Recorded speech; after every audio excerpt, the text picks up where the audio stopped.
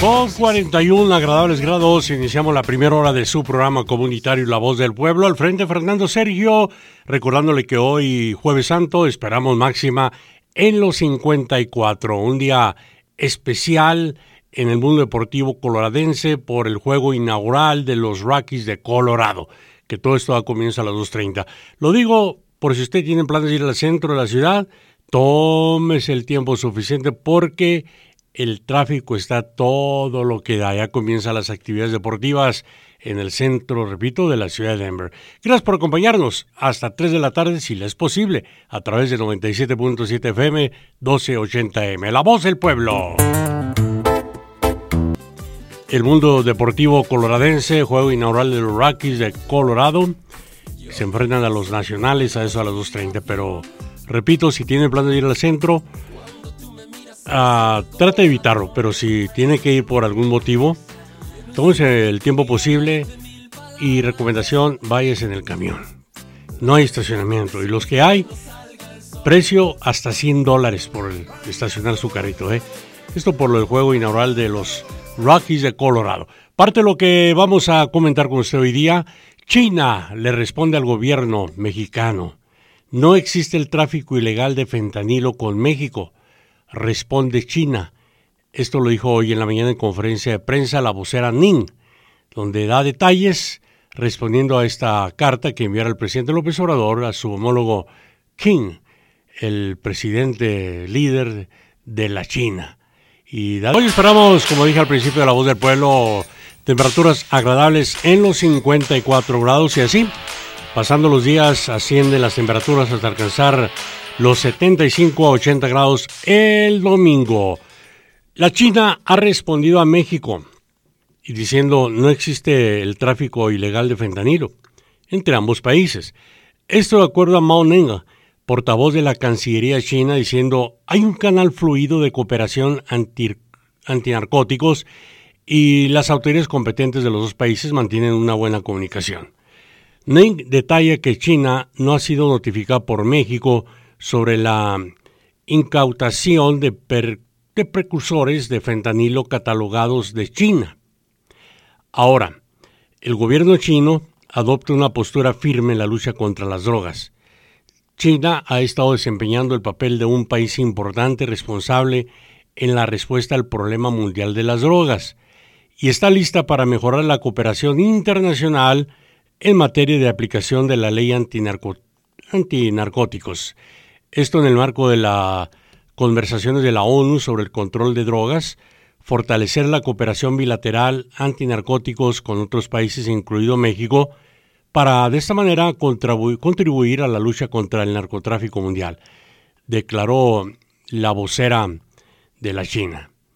Ahora, sobre el problema de Estados Unidos, dijo que el abuso de fentanilo en ese país ha empeorado aún más y ha provocado más muertes. La causa, raíz de la sobredosis, se encuentra en Estados Unidos.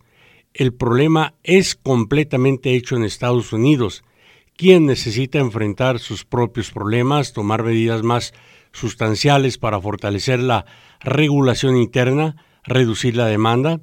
No puede recaer en la enfermedad de dejar que otros tomen la píldora cuando está enfermo.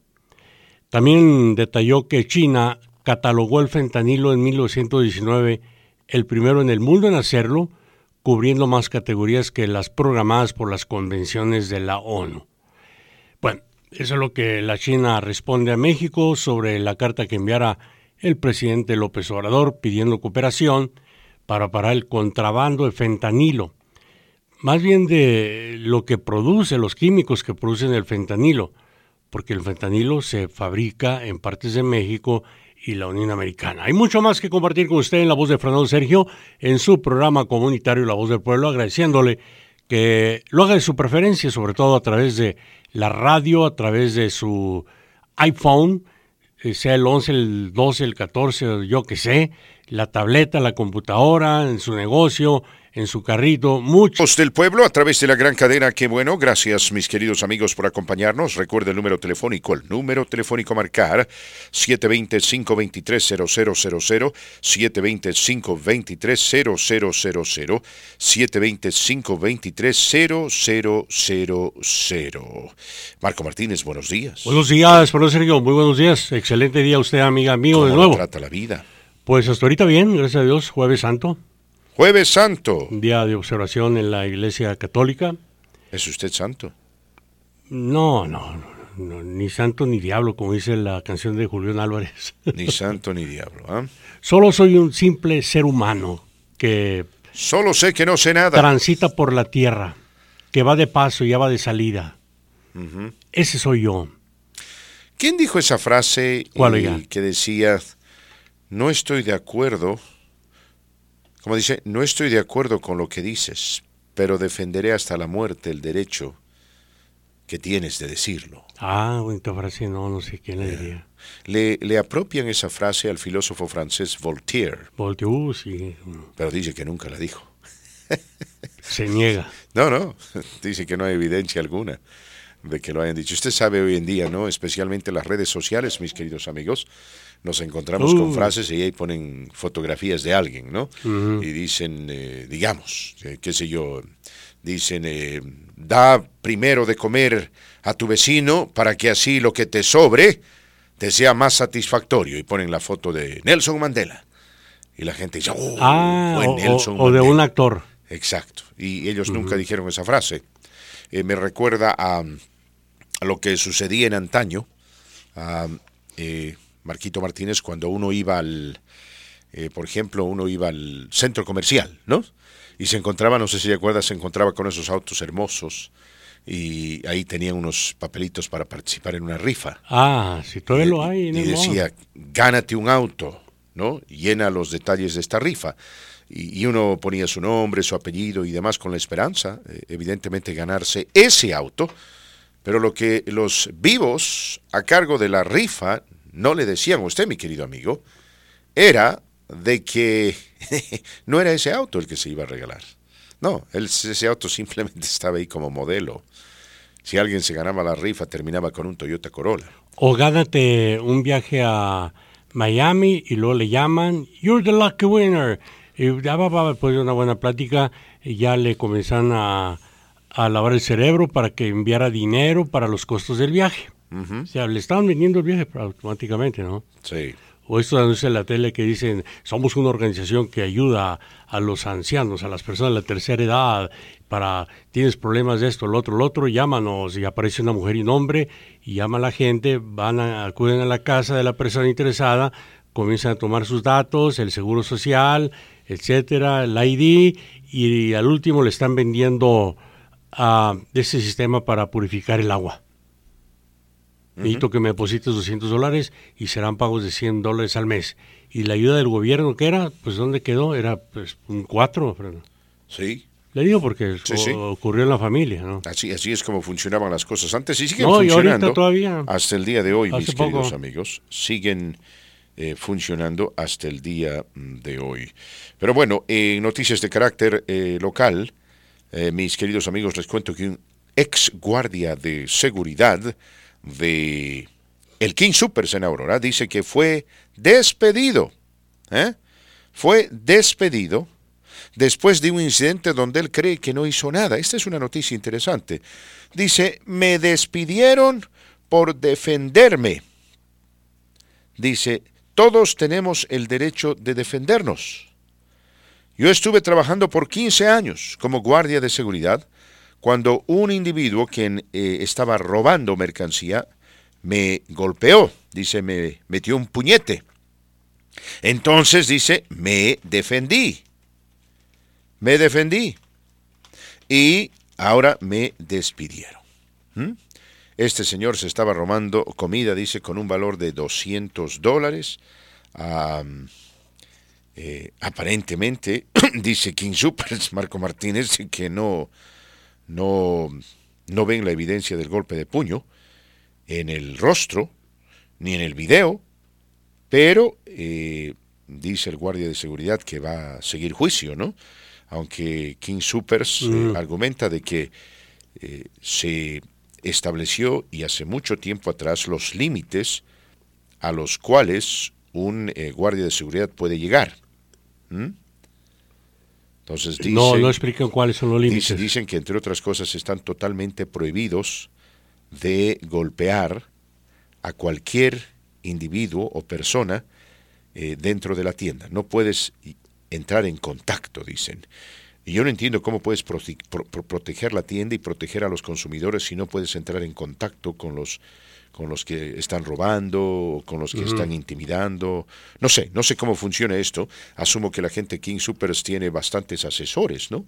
En materia de seguridad, quienes los orientan a este respecto. Me imagino yo, francamente, lo que veo en estas tiendas, que es de las pocas que tiene guardias de seguridad, solo están ahí parados. ¿Ya? Estacionados. Inclusive, una cosa me tocó ver, que este indigente estaba echando comida en la mochila, y el guardia únicamente pues estaba mirando. Sí. Mirándolo. No sé qué órdenes tengan, pero por esa razón y muchas más, los empleados ya no se meten, Fran Sergio.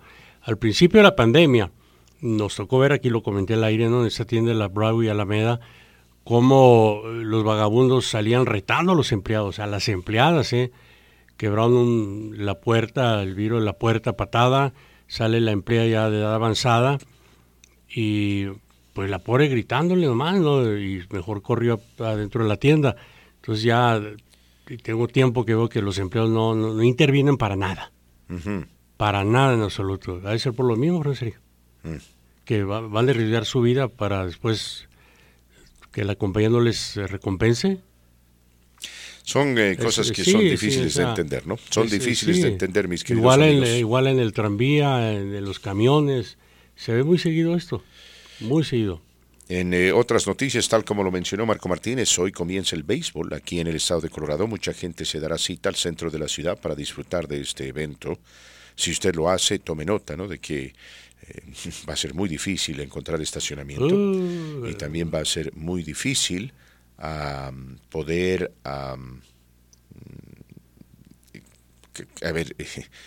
pasarla bien, entre comillas, habida cuenta de que en el centro de la ciudad existen muchos problemas, hay mucha gente indigente y va a haber mucho borracho.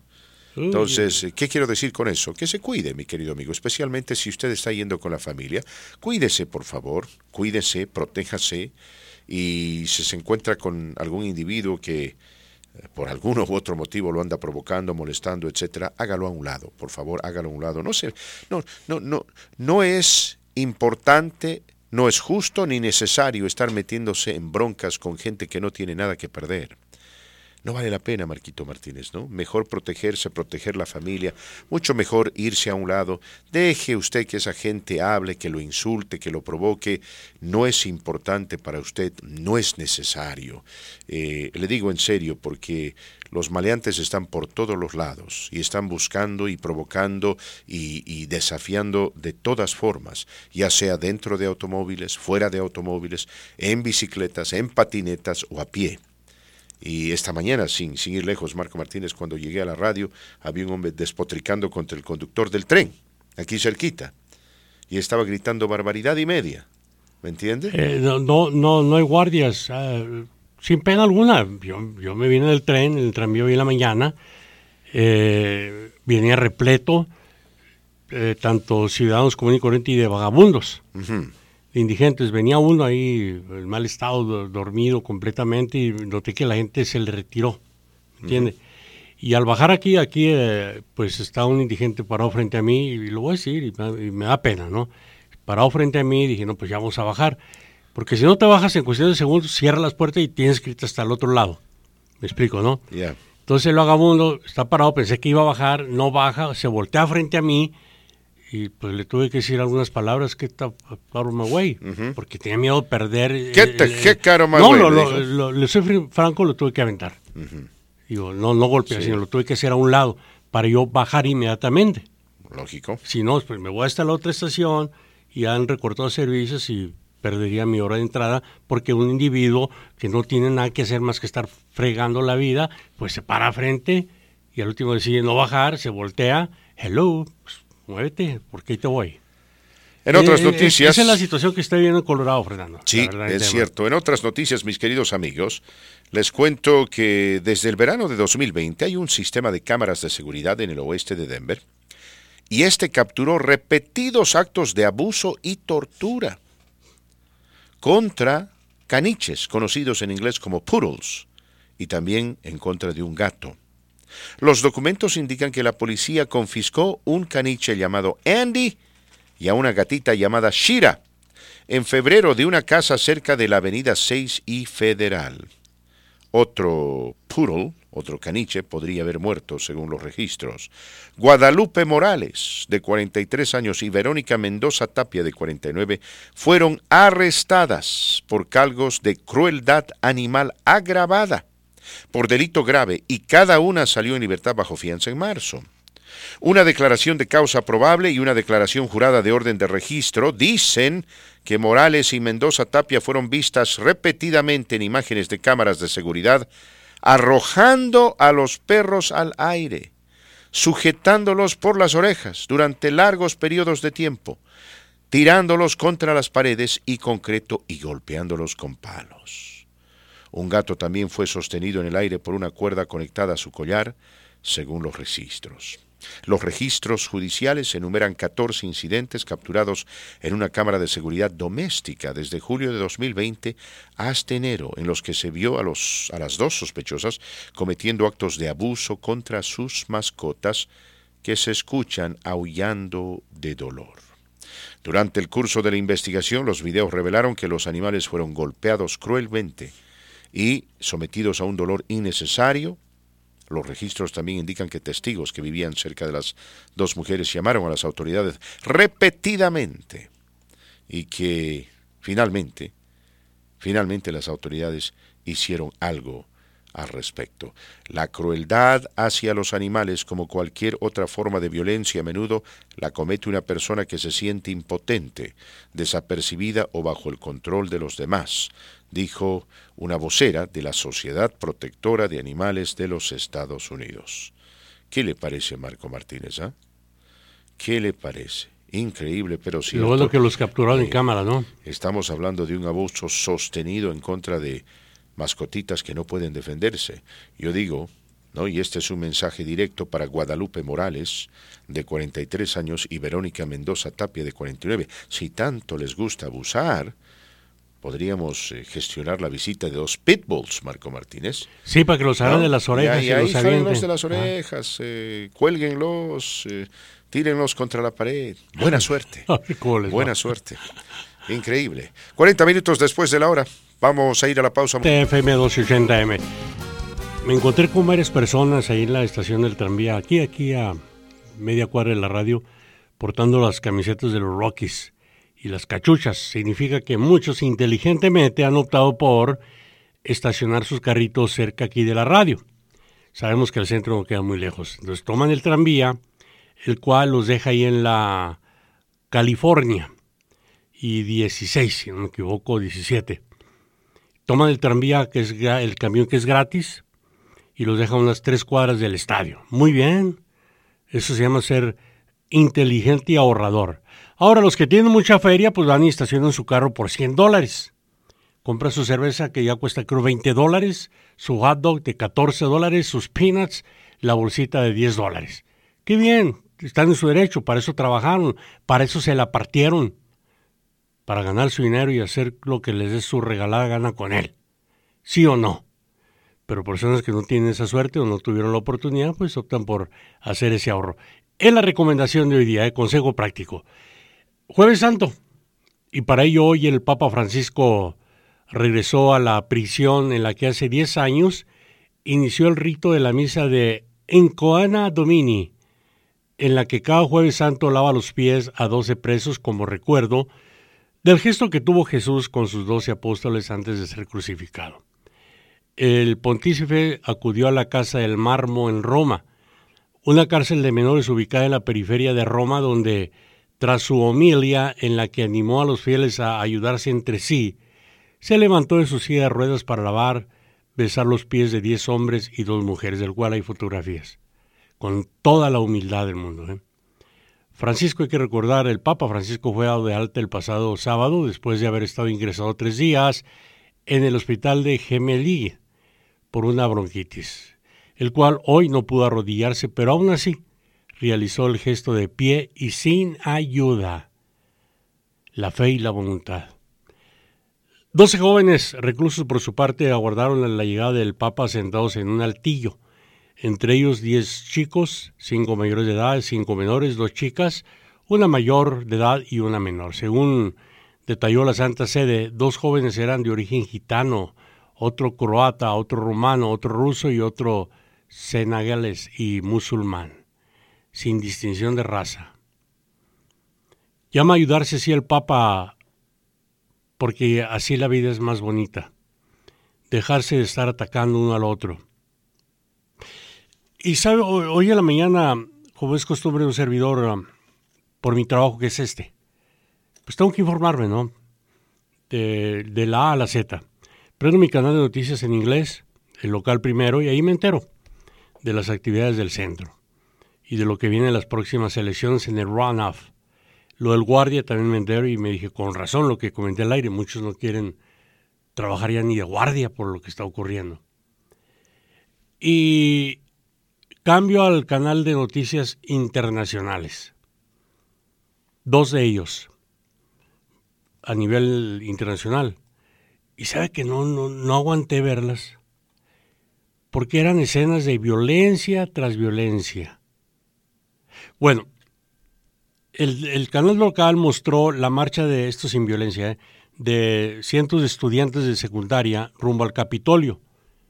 Me imagino que ya están ahí presentes, para exigir más reglas en armamento, que pare la violencia.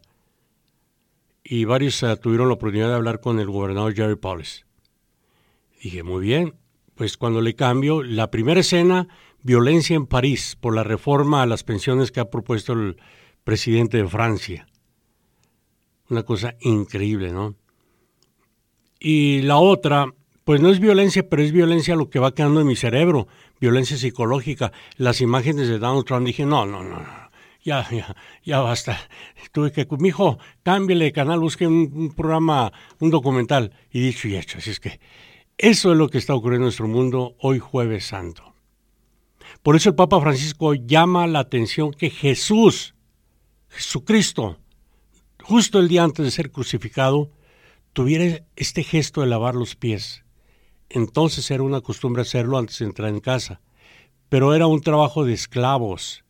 Les contó a todos ellos y al centenar de personas congregadas en la capilla de la prisión.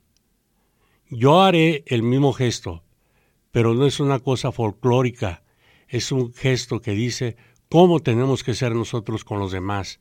Explicó antes de animar a ayudarse los unos con los otros, porque si la vida es más bonita.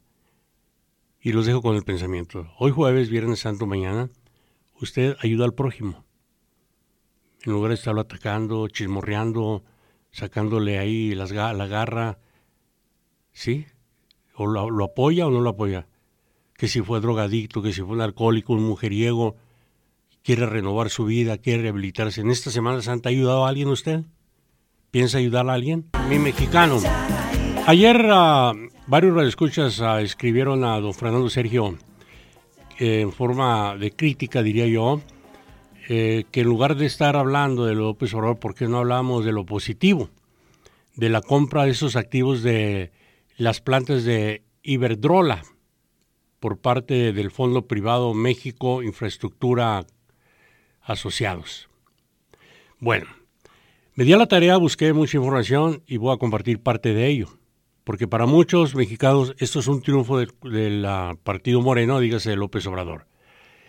Pero yo me baso en lo que escriben, lo que hablan expertos en la materia de energía eléctrica a nivel mundial, economistas también, y encuentro lo siguiente: compra activos de Iberdrola por parte del Fondo Privado de México, que luego los operará la Comisión Federal de Electricidad, no resultará por sí sola, mejor dicho, en un mayor acceso a la energía eléctrica.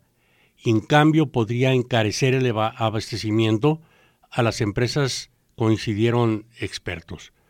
Por un lado, aplicaron y explicaron, con la operación anunciada el pasado martes solo cambiarán de dueño instalaciones con una capacidad conjunta de 8.539 megawatts. Realmente no hay ninguna suma adicional de la energía, es la que ya estaba generando Iberdrola en su momento con clientes que ya la utilizaban y ahora pasa a manos de la CFE. Señaló Sergio Reséndez, director regional de Colliers, firma global de bienes raíces e industriales. Con ello no hay ningún beneficio y al contrario se perjudica porque se sale uno de los jugadores principales en el tema de competencia que permite tener precios competitivos, añadió. Otro especialista coincide y advierte que el análisis que se tiene que hacer sobre la compra de las plantas de Iberdrola debe ser encaminado en manos de quien va a quedar el control de la generación y no sobre la adquisición de los activos. Esto expuso porque la Comisión Federal de Electricidad pasará de operar el 39 al 55.5% de la producción a nivel nacional y de 7 a 45% en el noreste del país mexicano. Con este poder sustancial pudiera incrementar los costos de la electricidad a las empresas que ya tendrían pocas alternativas diferentes a la Comisión Federal de Electricidad. Esa es solo parte de lo que se ha escrito hasta hoy día. También hay algo muy interesante donde el presidente López Obrador anunció entre el pasado 4 de abril la operación importante en el mercado de electricidad. Escribió en Twitter: hoy el gobierno de México firma un convenio para comprar a Iberdrola 13 plantas de generación de energía eléctrica que formarán parte del patrimonio público y serán operadas por la Comisión Federal de Electricidad, añadió. Es una nueva nacionalización. La compra asciende a $6,000 millones. El presidente explicó la operación en su página de internet. Con esto resolveremos para el corto y mediano plazo el consumo de energía eléctrica que requiere el país. Pero, ¿realmente se está resolviendo las necesidades de consumo del país? La afirmación carece de sustento. Estas plantas ya están operando. No se va a generar un solo vatio adicional de energía. ¿Se garantizará que no aumenten los precios? Para nada. Los precios de Iberdrola son más bajos que los de la Comisión Federal de Electricidad, porque sus plantas son más eficientes y porque cuentan con un menor número de trabajadores. Si estas plantas se incorporan a la CFE con las reglas de esta, se dispararán los costos, los precios al público aumentarán, a menos de que se apliquen nuevos subsidios, pero el país terminará pagando una fractura mayor. Y así, es un estudio muy extenso, donde finaliza una vez más el presidente toma decisiones ideológicas sin entender cómo funciona la economía. Porque en este estudio explica paso por paso qué costo tendrá para los mexicanos la compra de 13, son 16 plantas, pero únicamente se compraron 13, a una compañía española a la cual el mismo presidente estuvo criticando, amenazando, y los ellos dijeron: nos está costando más vendernos, pues vamos a vendérselas mejor, ¿no? Y dicen que le dieron gato por liebre. Es lo que se maneja. El tiempo lo dirá si sube el costo de la energía en México. Bienvenidos, mis queridos amigos, a la segunda hora de su programa La Voz del Pueblo. Gracias por acompañarnos, gracias por estar con nosotros. Un saludo cariñoso, un saludo cordial y el aprecio de siempre, ¿no? Por ser nuestro amigo, por ser nuestro oyente, por ser un compañero de esta interesante travesía, conocida como La Voz del Pueblo, a través de la gran cadena Qué Bueno. Recuerde, estamos al aire por la 97.7 de frecuencia modulada, la 1280 de amplitud modulada y el internet. Búsquenos por favor en TuneIn Radio bajo KBNO, todo en mayúscula. Repito, KBNO. El día de hoy, ahora que las elecciones para alcalde todavía están presentes porque los votos se siguen tabulando, le quiero preguntar a usted qué tipo de alcalde necesita esta ciudad. Dígame usted, ¿qué tipo de alcalde necesita la ciudad de Denver? ¿Un alcalde que aplique mano dura? ¿Un alcalde que, sea por ahí más, digamos, más tranquilo, más calmado, más comunitario, un alcalde que incremente el número de policías, 500, 1000 oficiales más, lo cual no se puede incrementar de la noche a la mañana, usted sabe, ¿no? Un alcalde tal vez que tenga un enorme poder de persuasión a través de su carisma, un alcalde o alcaldesa, por ahí usted quiere una alcaldesa, dice, este es el momento de hacer el cambio, necesitamos una alcaldesa. Por ahí eso es lo que necesitamos. Le digo porque los votos se siguen tabulando y la diferencia entre uno y otro se va acortando. Y la candidata Lisa Calderón ha empezado a ganar bastantes votos y por ahí termina siendo una de las finalistas. Ahora, Lisa Calderón es una mujer a quien, bueno, yo conozco y respeto, es una mujer muy preparada, es una mujer que sufrió en carne propia los efectos de la indigencia, la pobreza, y nadie duda de su capacidad, pero es una mujer que tiene una filosofía de izquierda. Y hay mucha gente que está cansado, ¿no? Y hay gente que está cansada y aburrida de los izquierdistas, por lo menos aquí a nivel citadino, y quieren mano dura. Dicen, ya basta de tanto crimen, ya basta de tanto abuso, necesitamos mano dura.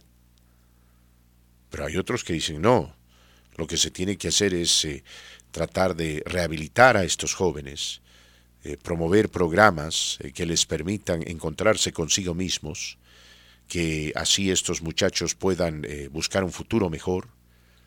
En fin, ¿no? Entonces, todo esto es interesante, Marquito Martínez, porque nos estamos encontrando con dos puntos de vista opuestos, ¿no? A ver, Kelly Bro dice que se necesita aumentar el número de policías. Michael Johnson dice lo mismo. Lisa Calderón no precisamente. Ella no cree que se necesiten más policías. Tiene una interesante idea, ¿no? Ella quiere que surjan policías comunitarias, ¿no? Y que, a ver, determinados oficiales de policía tengan la misión de simplemente ayudar a las personas que están en necesidad, poder resolver cualquier tipo de problema que esté enmarcado en, digamos, cuestiones mentales o emocionales. Es interesante lo que promueve ella, aunque si no hay precedentes es difícil, ¿no?, sacar conclusiones. Pero ¿cree usted, Marco Martínez, que la policía debería crear una unidad particular que se enfoque en los problemas mentales de las personas y en vez de estar mandando a los oficiales de policía a lidiar, por ejemplo, con un indigente o tratar de apaciguar a un drogadicto que esté insultando a medio mundo en la parada del tren, puedan permitir la llegada de otro tipo de policías, ¿no? Policías comunitarios que estén entrenados precisamente para poder resolver esa situación con el favor de Dios sin requerir a ningún tipo de violencia, que estén equipados, qué sé yo, con calmantes o con algún tipo de medicamento, en fin, que pueda ayudar a esta persona. Y así los policías propiamente dichos, ¿no?, puedan enfocarse en suprimir el crimen. Una unidad especial, pero con expertos en la materia. Un policía común y corriente no creo que esté preparado para enfrentar a una persona enferma mentalmente. Ya hemos visto lo que ha ocurrido, sí, ¿no? No saben cómo actuar realmente, ¿no? Ellos están entrenados para otro tipo de situaciones de violencia. Una unidad especial, no tan grande, pero repito, con gente especializada en problemas mentales. Le contaba lo que se ve en el tranvía. No sé cuántos de ustedes viajan en tranvía, pero me gustaría que alguno lo hiciera solo para comprobar los hechos, ¿no? 2 indigentes en cuestión de 5 minutos vi. Uno de ellos, los dos yo creo enfermos mentales, para decir, el que se me paró enfrente, que tuve que hacer a un lado para dejarme pasar, ¿no? Daba señales de enfermedad mental. El otro, dormido totalmente, de una forma un poco, pues, sucia, ¿no?, enfermo mentalmente. Ninguna autoridad estuvo presente, ni los del RTD, etcétera. Solo en un vagón fue lo que se ve. Bajas del tranvía se ve, en el centro, siempre lo he repetido, y agarraron las estaciones como si fuera hotel. Se necesita más policía, pero se necesita esa unidad especial y que a la misma vez enfrente a estos indigentes y poco a poco irlos retirando de la calle, porque los precandidatos o precandidata que tuvimos aquí, todos coincidieron con vivienda, housing. Ya he repetido y no me canso de decirlo, ellos no quieren housing. Quieren solución a su problema mental y desafortunadamente está planeando la película de Joker. El país les ha fallado totalmente a estos enfermos mentales. Hay más enfermos mentales en la calle que en México. Sí. Yo recuerdo a uno en Juaritos, Juan el Loco le llamábamos, y era el único loquito que andaba en todas las calles de Juárez. Hoy, la última vez que fui a Juárez, me tocó ver una señora, creo, pero aquí se ve mucho más, Fernando Sergio, que en todo México, Centroamérica, no lo sé, pero se ve mucho más gente indigente que en México. No todos los indigentes andan pidiendo dinero, porque yo me imagino que traen el dinero que les da el gobierno. Se ve gente que está pidiendo dinero, pero no, curiosamente no indigentes, Hay uno y que otro indigente. Entonces, ese es el mayor problema que está ocurriendo aquí en Denver, Colorado. La violencia también, Fernando Sergio. Sí estoy de acuerdo en los candidatos de contratar más policías, que fue el modelo que implementó Rudy Giuliani en Nueva York. Sí. Bueno, en el caso de Rudy Giuliani no eran policías precisamente preparados para manejar casos mentales. No. Sin embargo, ese no era el problema de Nueva York en ese entonces. Era una alza terrible del crimen. Entonces estos policías tenían la responsabilidad de patrullar varias cuadras a pie. Acercarse a la comunidad. Sí. Acercarse, igual es lo que está ocurriendo aquí en estos momentos. Pero eso, por ejemplo, no promueve Elisa Calderón, porque dice que generalmente estos policías van a barrios donde viven minorías y se dedican a hostigar y provocar y a buscar incidentes. Ahora, digo yo, no es precisamente cuestión de que los policías vayan a buscar y provocar, es cuestión de que en estos barrios donde viven muchos latinos y afroamericanos se manifiestan más problemas. Mis amigos, ¿no? Muchos más problemas. Entonces, ese es el temor, si ustedes me permiten, ¿no? El término, ese es el temor. El temor de que existan broncas en estos barrios simplemente porque algunos muchachos van a rechazar la presencia de la policía. Entonces, los policías que vayan a patrullar barrios donde viven muchos afroamericanos y latinos tendrían que ser necesariamente afroamericanos o latinos, creo yo, para poder relacionarse mejor. A ver, si usted es policía o yo soy policía, podríamos inclusive hablar en español, ¿no? Con mucha de esta gente. Es decir, ¿qué pasó, Javier? Llegarlos a conocer, ¿no? ¿Qué es lo que haces? ¿Ah? ¿Qué es lo que planeas? En fin, pero también se tiene que respetar el principio de autoridad. Es decir, por más bonachón que el policía sea, por más buena onda que el oficial sea, es oficial, es la autoridad. O por ahí necesitamos lo que Bukele hizo, Marco Martínez, construir una nueva cárcel. Pero eso nunca va a suceder en Denver, nunca va a suceder en los Estados Unidos de América, no, creo yo, porque aquí hay una cuestión de derechos individuales que está muy por encima de lo que El Salvador ofrece. Sin embargo, hay gente que dice, y tiene razón, ¿no? Creo yo, tiene razón. Si los maleantes supiesen de que su suerte va a ser sumamente oscura, si son sorprendidos en la comisión de un crimen, ¿no? Si saben que se viene una pesadilla, entonces pensarían 2 hasta 3 veces, ¿no? En hacer algo, Marco Martínez. ¿Hay algo diferente en el aire hoy día? En la atmósfera, sobre todo allá en México, lindo y querido, Fernando Sergio. Yo pensé que usted estaba hablando de pelotero a la bola. A mí el béisbol me va y me viene. No, pelotero a la bola. No siente usted algo más tranquilo en las redes sociales, en las noticias. No. Pues que López Obrador hoy no hizo la mañanera, ni mañana. ¿Por qué? Por ser Semana Santa. ¿Qué pasó? ¿Cómo soy sarcástico? Por ser Semana Santa, Fernando Sergio, tomó los 2 días libres. Qué bien por él. No, que tome más días libres, que descanse, hombre. Y le voy a decir una cosa, bueno, esos son compromisos que él tiene, ¿no? Pero le digo honestamente, yo considero que es mejor para el presidente López Obrador tomarse un tiempito, porque lo ayudaría mucho. Sí. Yo repito, ¿no? Esto de las mañaneras no me parece a mí lo correcto. Y sobre todo si no quieres hablar de la realidad. No, y porque siempre te van hablando tanto, siempre te vas a equivocar. No, y tanto improvisar, oiga. Y lo que él dice, pues él es el presidente de México, ¿no? Y eso hace de esta cuestión muy importante. Sí, pero bueno. Que descanse hoy y mañana, que descanse sábado y domingo, que ya deje los reflectores un poquito. Dice que México está bien, pues deje a México que esté bien tranquilo. Sí. Usted descanse, Mr. President of Mexico. Relájese mucho, ¿ok? Sí, estoy de acuerdo con eso. Que se relaje, que se tranquilice. Coma muy bien, sobre todo. Que coma bien y que tenga un tiempo de asueto. Es lo mejor para él, creo yo, mis amigos, y lo mejor para México. No, así lo veo yo. Pero bueno, ya son decisiones del presidente Andrés Manuel López Obrador. 39 minutos después de la hora, aquí nos envían un mensaje. Nuestro amigo el Doberman dice: necesitamos mano dura, Fernando, pero no puede ser demasiado dura.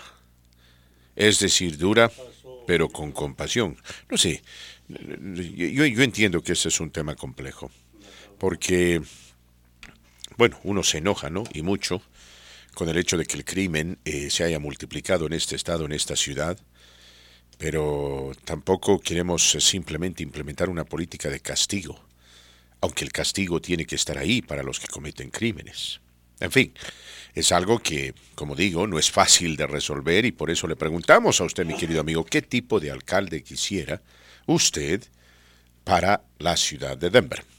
Vamos a hacer un paréntesis en el programa y dar la bienvenida a nuestro amigo David, quien se encuentra al otro lado de la línea, y le doy la bienvenida observando de cerca esta fotografía de esta hermosa Chevrolet Silverado que me parece fue recientemente vendida allá con ustedes. ¿Cómo estás, mi amigo? Bienvenido.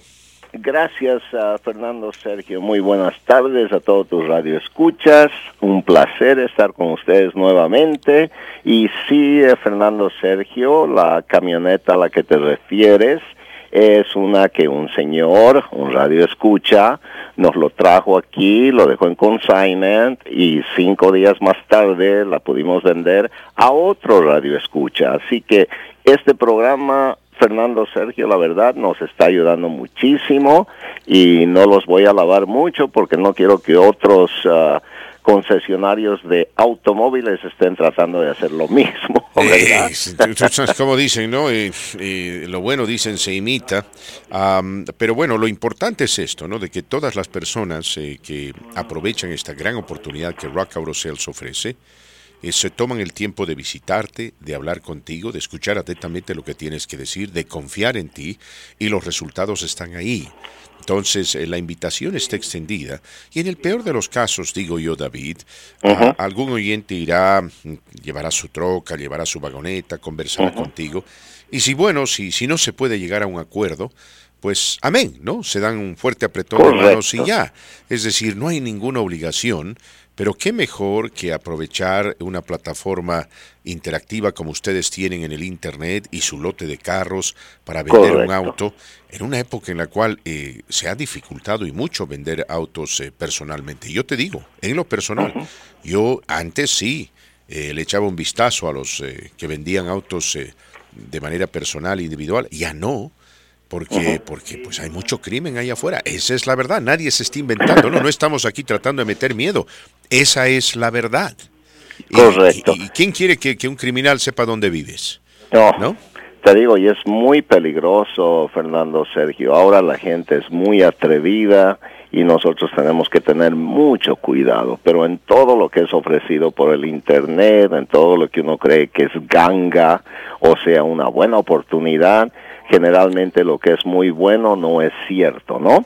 Pero acá tenemos nosotros pruebas, Fernando, Sergio, de que viene un cliente, viene con su vehículo, yo y él lo manejamos, él me dice qué problemitas cree que tiene, etcétera, etcétera. Yo lo chequeo brevemente con los mecánicos y todo eso, y llegamos a un acuerdo. Entonces luego preparamos el vehículo, lo ponemos en línea, y ahí están los resultados. Tenemos probablemente, y debía tener este número exacto, pero tenemos probablemente unos 6 vehículos vendidos que han sido traídos acá en forma de consignment. Así que estamos muy contentos con todo eso. Tengan la plena seguridad de que sus vehículos están bien aquí, Y eso sí, Fernando, Sergio, tenemos que recalcar que se necesita tener seguro completo en el vehículo para poder dejarlo aquí. Me gusta decir las cosas tales y como son, porque imagínate, si alguien nos trajese un vehículo y no está asegurado completamente. En Denver hay mucho crimen. Entonces, si se lo roban el vehículo, entonces por esa razón el cliente debe tener su aseguranza completa. Y eso es, claro, fundamental. Cuando tú dices aseguranza completa te refieres a full coverage, ¿verdad? Correcto, correcto. Entonces algunos van a tener que hacer un pequeño ajuste, pero bueno, ese ajuste pues les durará 4 a 6 semanas, digo yo. ¿Cuál es el tiempo promedio que te toma a ti vender un vehículo que bajo consignación? Mira, en este momento el que tenemos que ha estado durando un poquito más, tenemos ya 3 semanas y media con él. Y es una camioneta bastante grande, es una especial para alguien que quisiera para su compañía. Tú sabes, es una Duramax del 2018, sí. Es una GMC. Esas son muy buenas. Que pues, que tiene un flatbed, como le llaman. Así que si alguien nos está escuchando que hace construcción, vean nuestra página rockautodenver.com y así pueden ver el inventario que tenemos, a ver si se les apetece algo. Y como habíamos hablado anteriormente, nosotros como dealer tenemos acceso a todos las subastas, a todos los lugares que ofrecen carros a dealers en todo Estados Unidos. Entonces, si es que tenemos necesidad, compramos uno por ese medio, que por cierto nos lo garantizan, y sí hay que pagar un poquito más por el transporte, pero todo eso va dentro del precio que nosotros lo ofrecemos, Fernando Sergio. Bueno, a la gente que nos escucha, decirle que, bueno, si usted visita Rock Auto Sales y no encuentra el auto que quiere, David puede encontrar ese auto. Y no solamente ese, sino probablemente 5 más del mismo modelo para que usted escoja el que más quiere. David se encarga de cerciorarse de que el vehículo esté en excelentes condiciones, tenga un reporte Carfax y demás. Y además tú nos decías que hay ciertas garantías, ¿verdad? David, Correcto. Yo hablaba contigo y tú me decías, hay muchas garantías cuando compramos este tipo de vehículos para que el comprador se quede tranquilo. Correcto, y además, Fernando Sergio, digamos que nosotros conseguimos un vehículo para un cliente. No tiene que comprarlo el cliente. Ajá. Si por A o B razón decide que no le gusta, no hay problema, no hay compromiso. Yo hago la compra en base a mi conocimiento del negocio de automóviles, de manera que si no es para él, va a ser para otra persona, pero yo no pago más de lo que debo pagar simplemente porque alguien quiere. De ahí que ese cliente no va a pagar más de lo que tiene que pagar. Mis queridos amigos, es muy fácil. Lo que tienen que hacer es marcar el 303-862-8649. Si usted quiere comprar un carro, por favor hable con David, visítelo, no hay compromiso.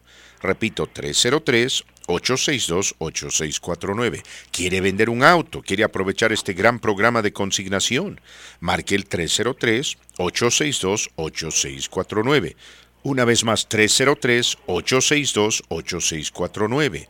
Visite el sitio web de Rock Auto Sales si quiere para revisar el inventario, o visítelos en persona, hoy, mañana o el sábado. ¿Dónde es que se encuentran, David? Nos encontramos en la 9200 West Avenida 44,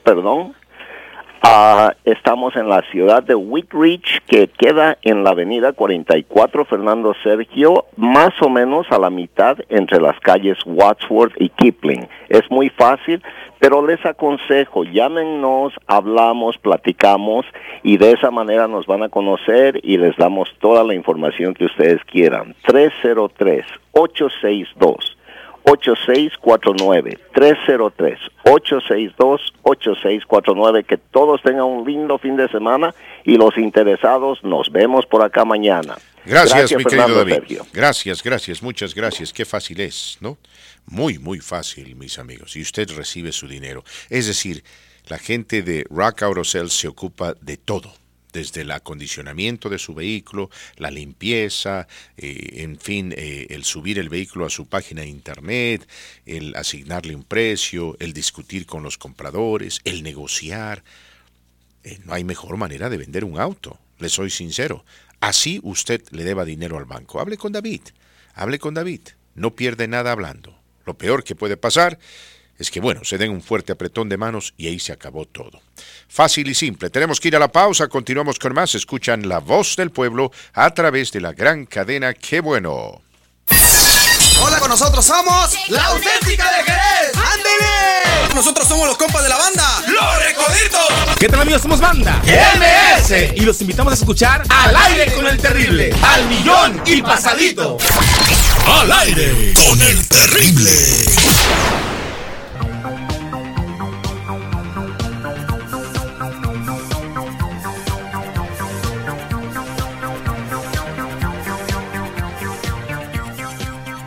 Bienvenidos a mis queridos amigos a esta la tercera hora de su programa La Voz del Pueblo. Les saluda cordialmente su amigo, su servidor de siempre, Fernando Sergio, con una gratísima sorpresa, porque tenemos aquí en los estudios de Radio Qué Bueno a nuestro buen amigo, el congresista Jason Crow, quien llegó desde Washington y, bueno, se tomó la libertad de pasar a saludarnos y estamos ciertamente agradecidos por ello. Congresista, ¿cómo está usted? Bienvenido, gracias por acompañarnos. Congressman, it is always good to have you with us. Thank you for visiting us. Hola, Fernando, Sergio, great to be with you. Y como de costumbre, el congresista viene acompañado de nuestra amiga Alejandra, quien tiene un largo historial en materia de política con el Partido Demócrata y otros líderes de esta institución, y quien, con la gentileza que le caracteriza, ¿no?, nos va a ayudar a interpretar esta entrevista, y eso lo apreciamos sinceramente. Alejandra, ¿cómo estás? Gracias por acompañarnos. Muchísimas gracias, Fernando Sergio. Gracias por la invitación. Una alegría siempre tener al congresista. Él es veterano, mis queridos amigos, como ustedes saben. Él estuvo en la guerra de Irak, si no me equivoco, o la de Afganistán, pero bueno, es un hombre que demostró su valentía en el campo de batalla y su compromiso con el país, así que de eso nadie le puede cuestionar. Vamos a hablar de temas interesantes y primero nos vamos a enfocar en esto de la violencia de las escuelas, porque muchos de ustedes están preocupados, como debería ser, ¿no? Yo también me encuentro preocupado. Congressman, let's start talking about the violence in schools, something that has affected Colorado families in East School and other institutions, and there seems to be out there a genuine concern for the safety of the students. Yes, absolutely. I also am concerned about the safety of the students. I am a parent of two young children, a daughter and a son, and they're concerned about it too. We have to do better securing our schools. We have to do better at keeping our children safe, and that entails better mental health care for our children. That entails school safety measures, but also getting more serious on gun violence prevention. Absolutamente, es un tema muy importante. Yo también creo que tenemos que hacer más para proteger a nuestros estudiantes en las escuelas. Yo, como padre de familia, particularmente también me siento afectado por esto, porque yo tengo dos hijos, una hija y un hijo. Tenemos que hacer más para proteger a nuestros hijos en sus escuelas, donde deberían de estar seguros. Y esto incluye un sistema de proteger a los niños, enfocándonos en temas como el cuidado mental y asegurando que nuestras escuelas tengan las medidas para poder proteger a los estudiantes. Mis amigos, conversando con el congresista Jason Crow, interesante su respuesta. ¿Por qué, congresista, cree usted, hay tanta obsesión con las armas de fuego en este país? Por lo menos esa es una disyuntiva que mi audiencia no parece entender, ¿no? Tal vez usted nos podría ayudar. Puede que sea una cuestión cultural. Many people that listen to this show, Congressman, do not understand why is it... well, I think it's a national obsession for some people to have access to weapons. And when you talk about implementing simple reforms that might save lives, they immediately oppose it, specifically many in the Republican Party. You're right. There are a lot of people who have resisted even the most basic reforms and protections. So I was raised a hunter. I've been a lifelong responsible gun owner. I believe in responsible firearm ownership in America. But I also believe that we have responsibilities to each other, we have responsibilities to our children, and there are common sense things we can do, like background checks, like prohibiting assault weapons, making red flag laws, making sure that dangerous people cannot have firearms. Respect the Second Amendment, but also will make our communities and our children much safer, and I will continue to fight for all of those things. Es cierto, y hay una porción del Partido Republicano que se resisten a cualquier reforma, incluyendo las reformas más básicas. Yo he sido cazador desde niño, yo tengo armas, sin embargo, yo soy un dueño de armas responsable, y es una responsabilidad tener una arma. Nosotros tenemos una responsabilidad con nuestros hijos y nuestras comunidades, y lo que tenemos que hacer es implementar programas sencillos y básicos de sentido común, como background checks, es decir, investigar a quién está comprando un arma antes de que se le entregue. También prohibir la venta de lo que se considera assault weapons, que son armas de alta capacidad. También tenemos que hacer más para implementar lo que se llaman red flag laws, que es simplemente indicar cuando una persona presenta un alto riesgo a la comunidad. No es cuestión de deshacernos de la segunda enmienda, sino es cuestión de exigir más responsabilidad de los que tienen armas en este país. Muy bien, mis queridos amigos, conversando con el congresista Jason Crow, él representa al Distrito 6 y quien está acompañado de nuestra amiga Alejandra, quien, hace un excelente trabajo interpretando las respuestas del congresista. Doblamos la página y nos enfocamos un poquito en la relación entre México y Estados Unidos. Recientemente, como ustedes saben, el presidente López Obrador criticó el juicio que se le está siguiendo a Donald Trump e implicó de que los cargos eran fabricados por motivos netamente políticos.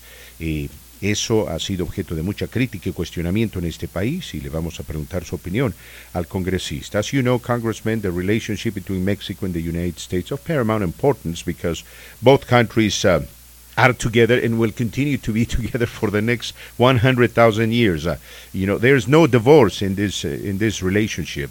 Recently, the president of Mexico implied that the charges that have been brought forth against the former president Donald Trump were politically fabricated. And this certainly has created a lot of criticism here in the United States toward the president. What is your opinion in relation to his statements and the overall state of the relationship between Mexico and the United States? Well, Mexico and the United States are the closest of friends and partners, and we will remain very close friends and partners because we're tied economically, but also our shared history and our heritage, and how many people of Mexican descent, call Colorado home. But I do disagree with the president on the charges of Donald Trump. I think that those charges are consistent with the law and the evidence. And what's very important to say is that politicians don't indict people. Grand juries indict people. So when people get those jury notices and show up, it's that jury that makes the decision to indict, and it's the jury that will ultimately decide whether or not to convict if there's a trial. And that's not a political process. So I think Donald Trump is not somebody who represents our values of a community, and I think has caused a lot of danger and threat to the community that I represent, and he should be held accountable just like anybody else. Bueno, como ya sabemos, México y Estados Unidos son amigos muy cercanos y también somos socios en muchos temas, en cuanto a lo económico, la historia y sobre todo la herencia de muchos mexicanos, muchas familias de descendencia mexicana que viven aquí en Colorado y son parte de nuestra comunidad. Ahora, yo estoy en desacuerdo con el presidente Andrés Manuel López Obrador en cuanto a lo que él dice sobre los cargos contra el presidente Trump, porque es importante recordar que los cargos que él enfrenta fueron presentados conociendo la evidencia que se presentó en su contra. Y también es importante destacar que los políticos no son los que levantan cargos, sino un jurado ha determinado que es necesario en este caso. Ahora, el presidente Donald Trump no representa a nuestra comunidad, es más, él ha causado mucho dolor para personas en mi comunidad y él tiene que ser juzgado por lo que ha hecho y el jurado tiene que determinar. Mis amigos, el congresista Jason Crow aquí en los estudios de Radio Qué Bueno, junto con nuestra amiga Alejandra Garza, que reitero, ¿no? Hace un trabajo encomiable interpretando la entrevista y esto facilita enormemente mi trabajo. Última pregunta para el congresista, quien tiene compromisos que cumplir. Y está relacionada con la inmigración, porque ayer hablábamos precisamente de las declaraciones del presidente López Obrador y uno de nuestros oyentes llamó al programa y dijo que el culpable principal era Joe Biden porque hizo promesas de reforma y nunca las cumplió. Entonces vamos a hablar de la reforma migratoria con el congresista. Congressman, yesterday, as we were discussing on air, the relationship between Mexico and the United States and what President López Obrador said, a listener of mine called the show and complained about President Joe Biden. He said the one person responsible for this whole mess is Joe Biden because he promised to implement immigration reform and he did not come through. Now, I think you and I know that he tried 4 times to do that and he didn't receive any type of Republican support.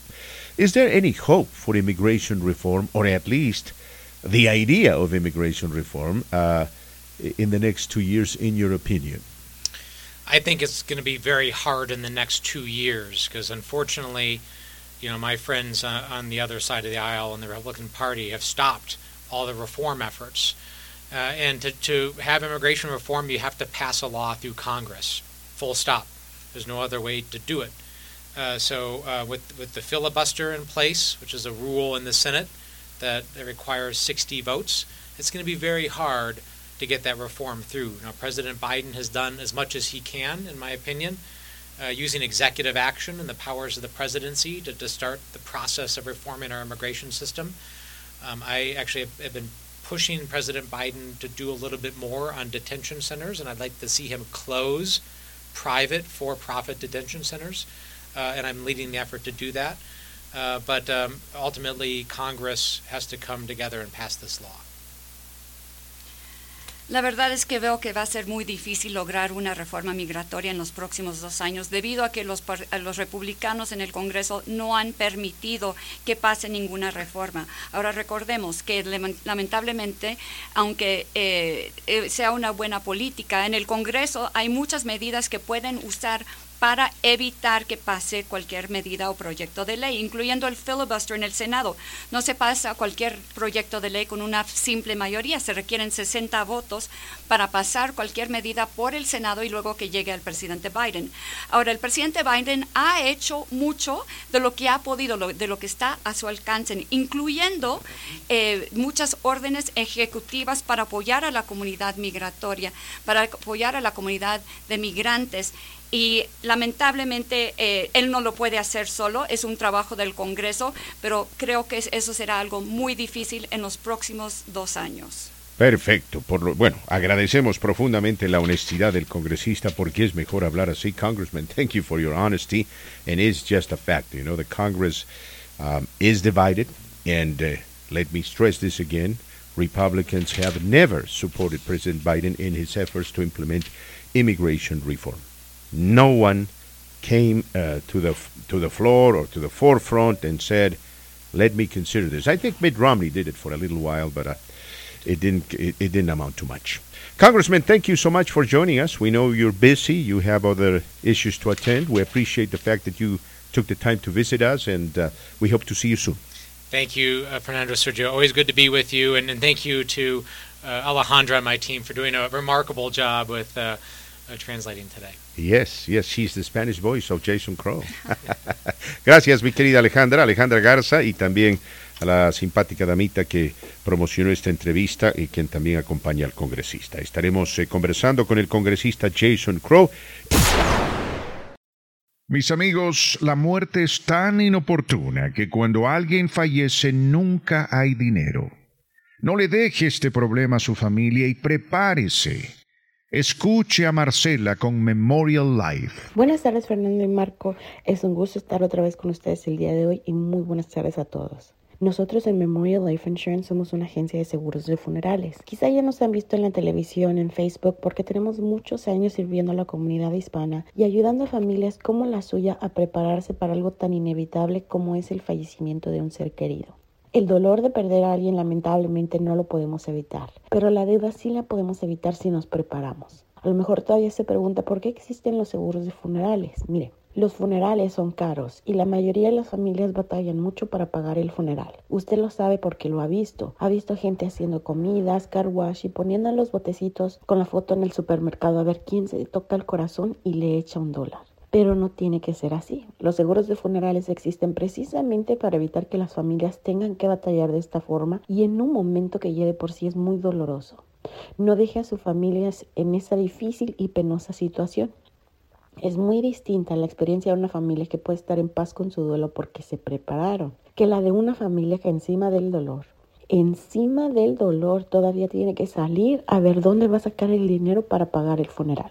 A lo mejor ha evitado planear sus gastos funerarios porque pues hoy vive aquí, pero el día de mañana no sabe si va a seguir viviendo aquí. Con nuestro seguro tiene flexibilidad. Si lo compra aquí, fallece aquí. Si quiere quedar aquí, el seguro funciona. Si lo compra aquí, luego se va a vivir a otro lugar dentro de Estados Unidos, el seguro funciona. Si andaba de vacaciones en México o su país de origen y por allá fallece, allá también funciona. O si vive aquí pero quiere que cuando fallezca lo trasladen a México, a Guatemala, a El Salvador o a su país de origen, el seguro lo puede usar para traslados también. Además, súper importante, no necesita seguro social, tampoco hay examen médico. Si usted tiene diabetes, colesterol, presión alta u otra enfermedad, quizá haya intentado sacar otros seguros y lo han rechazado.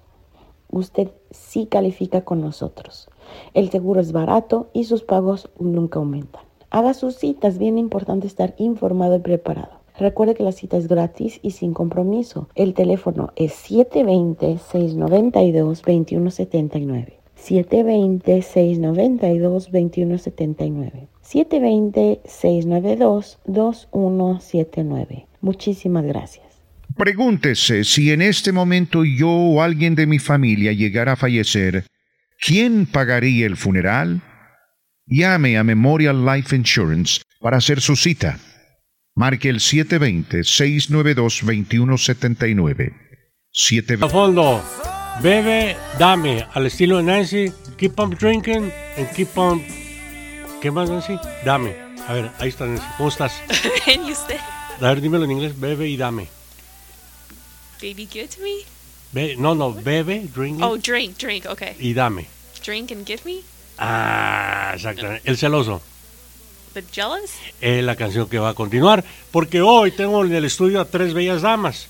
Nancy, Giselle, Ajá. ¿verdad? Ay, Giselle, ¿cómo te va? Muy bien. Y luego tenemos a Erin. Hola. Hola, Erin, ¿cómo le va? Muy bien, ¿y usted? Muy contento porque me dice Nancy que usted va a ser la portavoz del Centro de Recursos de mi casa hoy día, ¿verdad? Hoy sí. Adelante, ¿qué tiene para nosotros? Y bienvenida. Bueno, gracias. Para recordarles, mi casa es un centro de recursos para el beneficio de nuestra comunidad y trabajamos principalmente con negocio y carrera. Hoy quiero contarles un poco de los talleres de QuickBooks y Marketing que tenemos en abril para dueños de pequeños negocios. Y también les voy a contar de un evento de educación que estamos dando el 15 de abril para apoyar a aquellos que estén interesados en continuar su educación. Primero, el taller de QuickBooks será el sábado 15 de abril de 8:30 de la mañana hasta las 2:30 de la tarde. Es un taller para aprender el programa de QuickBooks Online, que es un sistema popular de contabilidad para negocios. Antes de registrarse debe tener un entendimiento básico de contabilidad y de computadoras, y durante el taller van a cubrir cómo usar QuickBooks Online, cómo crear y modificar proveedores, facturas y cuentas en el plan contable y cómo crear sus reportes financieros. Hay un costo de $75 y tenemos cupo para como 9 personas más. Se puede registrar en nuestro sitio web micasaresourcecenter.org en la página de calendario o nos puede llamar si necesita ayuda. Adelante. Gracias. Segundo, el taller de marketing será el sábado 22 de abril de 8:30 de la mañana hasta las 2:30 de la tarde. En este taller aprenderá las habilidades necesarias para desarrollar un plan de marketing para atraer clientes a su negocio. Esos 2 talleres son presenciales en nuestro edificio y con un costo de $75 cada uno. Para más información o si necesita ayuda en registrarse, puede llamarnos al 303-539-5697, otra vez 303-539-5697 Y la última cosa que les quiero contar es de nuestra feria de preparación universitaria, que será el 15 de abril. Esta feria es para estudiantes de secundaria o cualquier persona que quiera continuar su educación. Al asistir, usted puede escuchar presentaciones sobre las opciones de colegios comunitarios y conocer a representantes de estas escuelas, aprender lo que los estudiantes indocumentados deben saber para solicitudes y ayuda financiera, recibir apoyo con FAFSA, CASPA y becas y obtener una introducción a los nuevos programas de Mi Casa. No hay que registrarse para este evento, puede solamente venir ese día. Solo necesita una cita si quiere apoyo con FAFSA o CASPA. Otra vez es el sábado 15 de abril, 10 de la mañana hasta las 2 de la tarde en Mi Casa Resource Center. Nuestra dirección es 345 South Grove Street en Denver. Quedamos muy cerca de la esquina de Federal con Alameda. Para más información o para inscribirse en los talleres de QuickBooks o Marketing, puede registrarse en micasaresourcecenter.org, la página de calendario, o nos puede llamar. Ese número otra vez era 303-539-5697. Y como suelo decir, no necesariamente estos son los únicos servicios que ofrece Centro de Recursos Mi Casa, lo que acabo de escuchar. ¿Tiene algún problema? ¿Quiere aprender cómo abrir su negocio? Que lo asesoren, clases de inglés, de computación, cualquier pregunta, ahí pueden acudir personalmente, ¿verdad, Evan? Sí, ayudamos con todo eso. Divorcios no. No, eso no. Ahí que se las arreglen solos. Negocio o carrera. Ándale, pues. Nancy, ¿algo que tengas que decir? Más que Aaron hizo un muy buen trabajo por su primera vez presentando en el radio. Es la primera vez, ¿verdad, Aaron? Sí, gracias. Del 1 al 10, permítame, maestro, ¿cuánto le damos a Aaron? What? Que un 11, you have 11 point. Muchas gracias, Aaron. Nancy, el viernes abren, ¿verdad? Aquí el viernes santo. ¿Cómo? Las oficinas abren el viernes, Nancy. Sí, 9 hasta 4. Digo, contrario a lo que ocurre en México, por ser un viernes grande, un día muy grande en la religión, vamos, ¿no? En la fe católica, pues en México cierran totalmente, creo, todas las oficinas el viernes santo, ¿verdad? Sí. Pero no aquí hay que seguirle chambeando. El sistema capitaliza. El domingo de Easter Sunday también, ¿no, verdad? No estamos abiertos los fines de semana. A buscar huevecillos al parque. Sí. Aaron, muchas gracias. Nancy, gracias. Gracias. Que tengan excelente día. Aquí está la canción que dijo Nancy, The Jealous Guy. Otra balacera. Y ahora le tocó a Lakewood. Muy cerca a la línea de lo que es Denver, Colorado. El departamento de Lakewood, policía, informa que 2 personas han muerto. Una está hospitalizada después de una balacera ocurrida al oeste de la 14 sobre la avenida Sheridan Boulevard. Esto conocemos bien esta área, usted también, muy cerca de la Colfax. Es una intersección muy, muy transitada, tanto peatonal como carro e indigentes en esta área. Lo digo porque ahí hay una gasolinera, está una tienda de empeño y luego una parada de camiones donde se dan cita, pues a esta hora precisamente, pues mucha gente y no se diga mucho indigente, pero bueno, la policía no menciona sobre algún sospechoso y dicen que esto no es una amenaza para la comunidad. Pero el área del 14 hacia el oeste sobre la Sheridan y a la altura de la Chase Street está totalmente acordonada. Por si usted tiene planes de viajar a esta área, repito, balacera en la intersección de la 14 al oeste sobre la Sheridan hacia la altura de la Chase, de la calle Chase, está totalmente acordonada. Resultado, 2 muertos, 1 persona herida. Esto.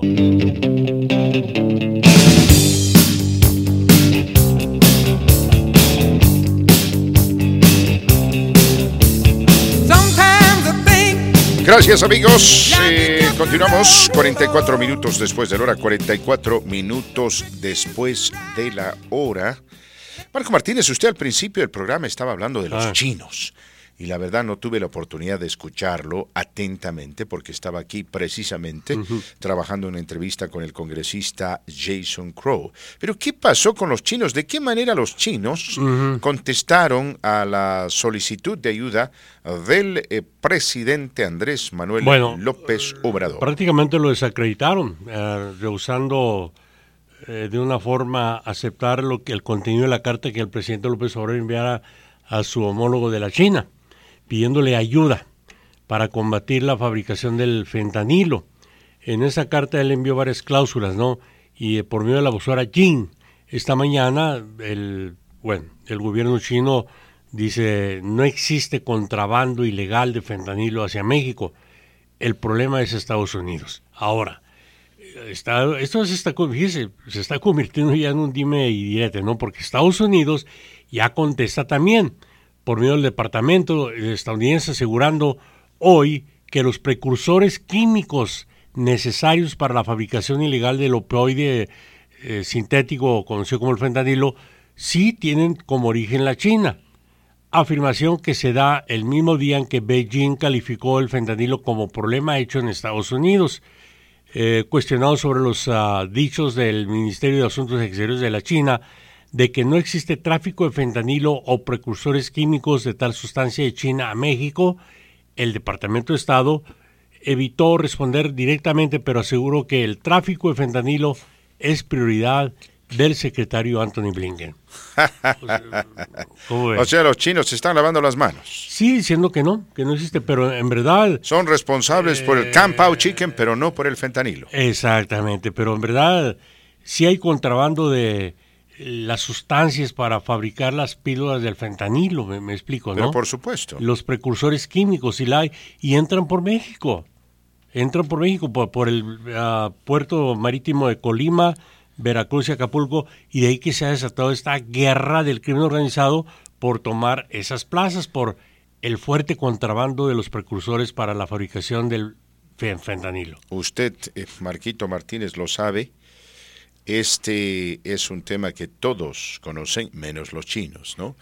Nunca admiten la realidad, siempre mienten, manipulan, engañan, lo hacen con su propio pueblo. ¿Qué se puede esperar, le digo yo? ¿Qué se puede esperar, mis queridos amigos? Esa es la verdad. Y es lamentable desde todo punto de vista, pero bueno, y si yo hubiese sido consejero del presidente López Obrador, en anticipo hubiese advertido de que esta era una pérdida de tiempo y de que los chinos iban a aprovechar esta situación para promover su propaganda. Pero algo es cierto. Exacto. Algo es cierto. Más allá de la culpabilidad que tenga la China, y la tiene, y la culpabilidad que la tenga México a través de sus organizaciones criminales, y los sicarios y carteles tienen la culpa, el problema principal de todo este meollo del fentanilo se encuentra aquí, porque aquí se consume ese veneno, esa cochinada, pero en extremo, Marco Martínez. Y eso es algo que tiene que preocupar a las autoridades. Sí, lo que ¿Por qué los jóvenes están consumiendo esa basura? Estados Unidos no habla de eso, No habla de eso. Trata de echar la culpa a otros porque vienen a envenenar a sus niños santitos. No son santos, ciertamente si no hubiese fentanilo, no lo consumirían. Pero es cierto, ¿no? Nos están envenenando con el fentanilo y con la complicidad directa de muchos ciudadanos estadounidenses. Es una situación lamentable. Aquí lo que México tiene que hacer es redoblar la seguridad en los puertos marítimos. Ya está el ejército ahí en aduanas de marítimas. Ya 1:30, minuto 30 para llegar a la hora. Póngalo a tiempo y saludando a nuestras amigas, amigos de los diferentes negocios que nos permiten entrar para, radialmente hablando, claro, para que su clientela conozca parte del bosquejo de la Voz del Pueblo.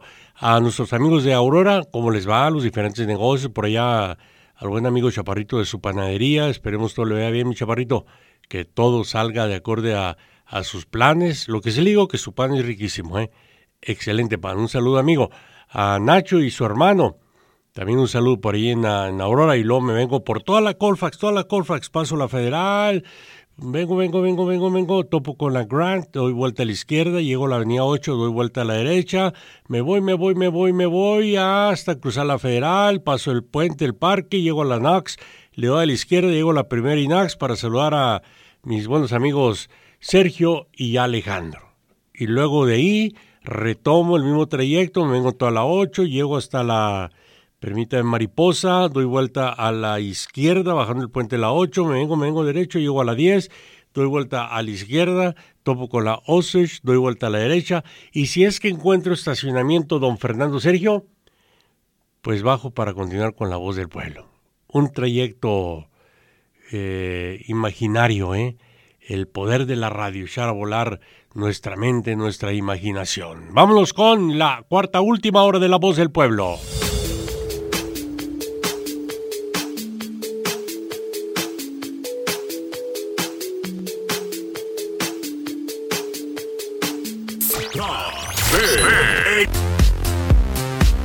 Cuarta última hora de su programa comunitario La Voz del Pueblo. Ya en breves minutos, Play Ball. Lanzan la primer pelota del béisbol en el Coors Field. Con esto el juego inaugural. Bueno, la temporada ya comenzó, hay que aclarar, la temporada de las Grandes Ligas ya comenzó.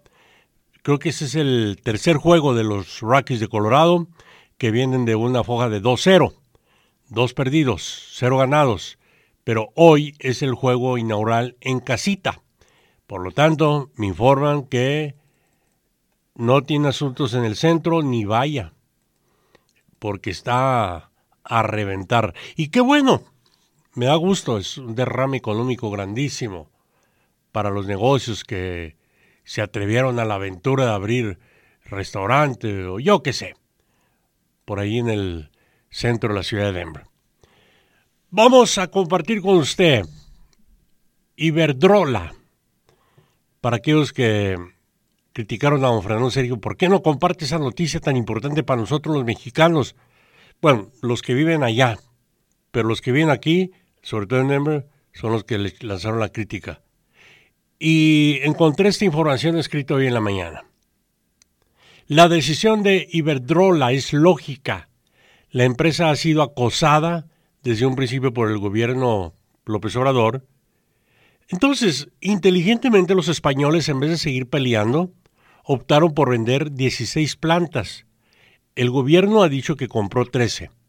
La mayoría son de gas de ciclo combinado y venden electricidad a la CFE, bajo el régimen de productores independientes de energía, más barata de lo que ésta la produce.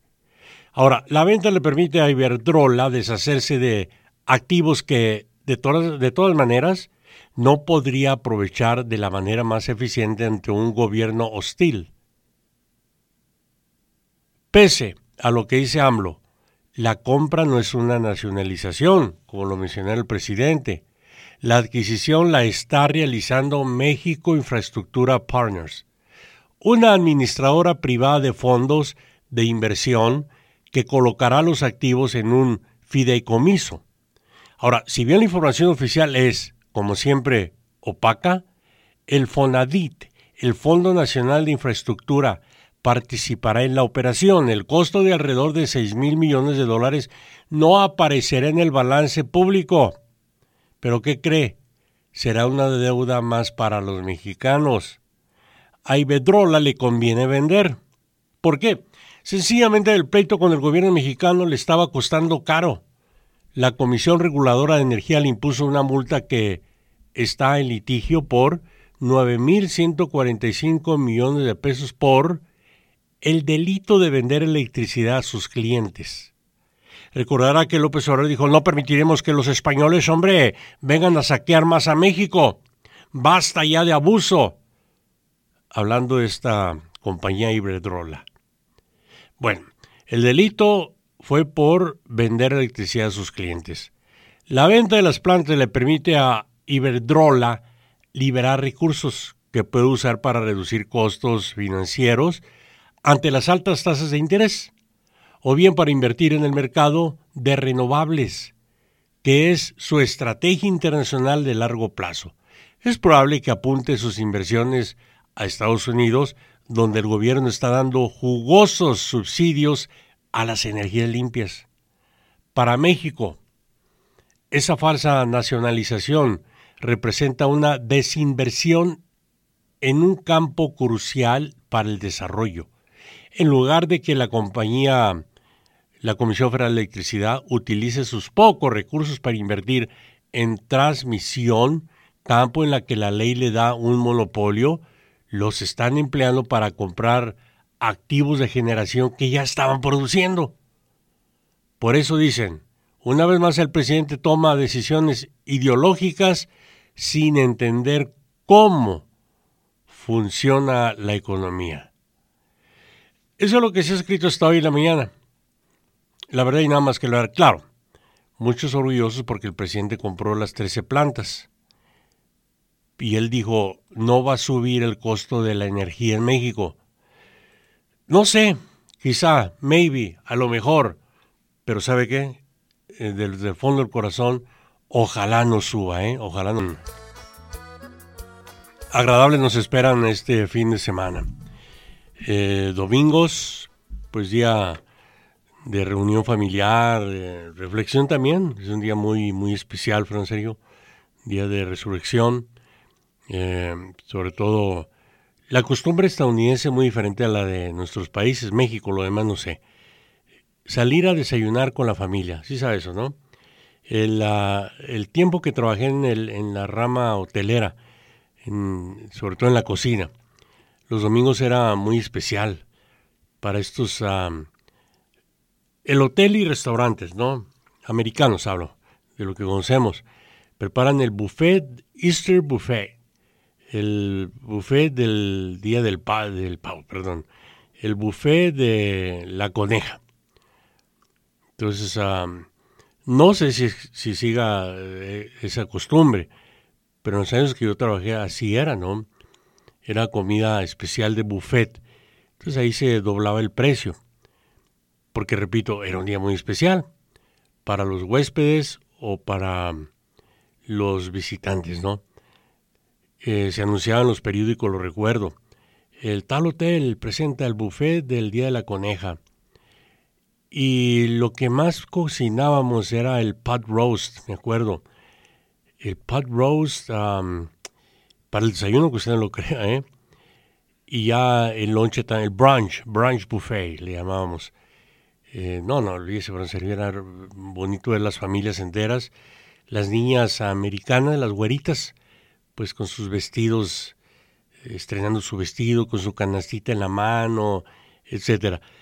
Creo que también esas costumbres ya se han ido desapareciendo. Ahora, en lo que se refiere al Día de la Coneja, México lo ha adoptado poco a poco, Poco a poco, ir a buscar huevecillos.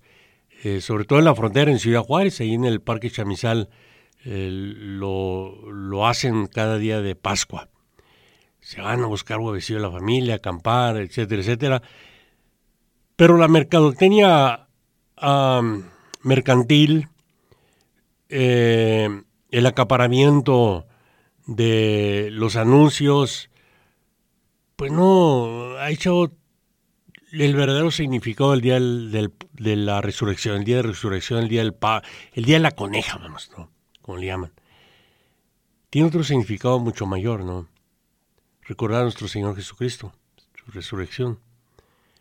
Pero ya todo eso creo que ha ido desapareciendo poco a poco. Mire, tenemos la Semana Santa en México y respeto el hecho de la paz, ¿no? Pues la costumbre dice a tomar que la Semana Santa irse a Acapulco.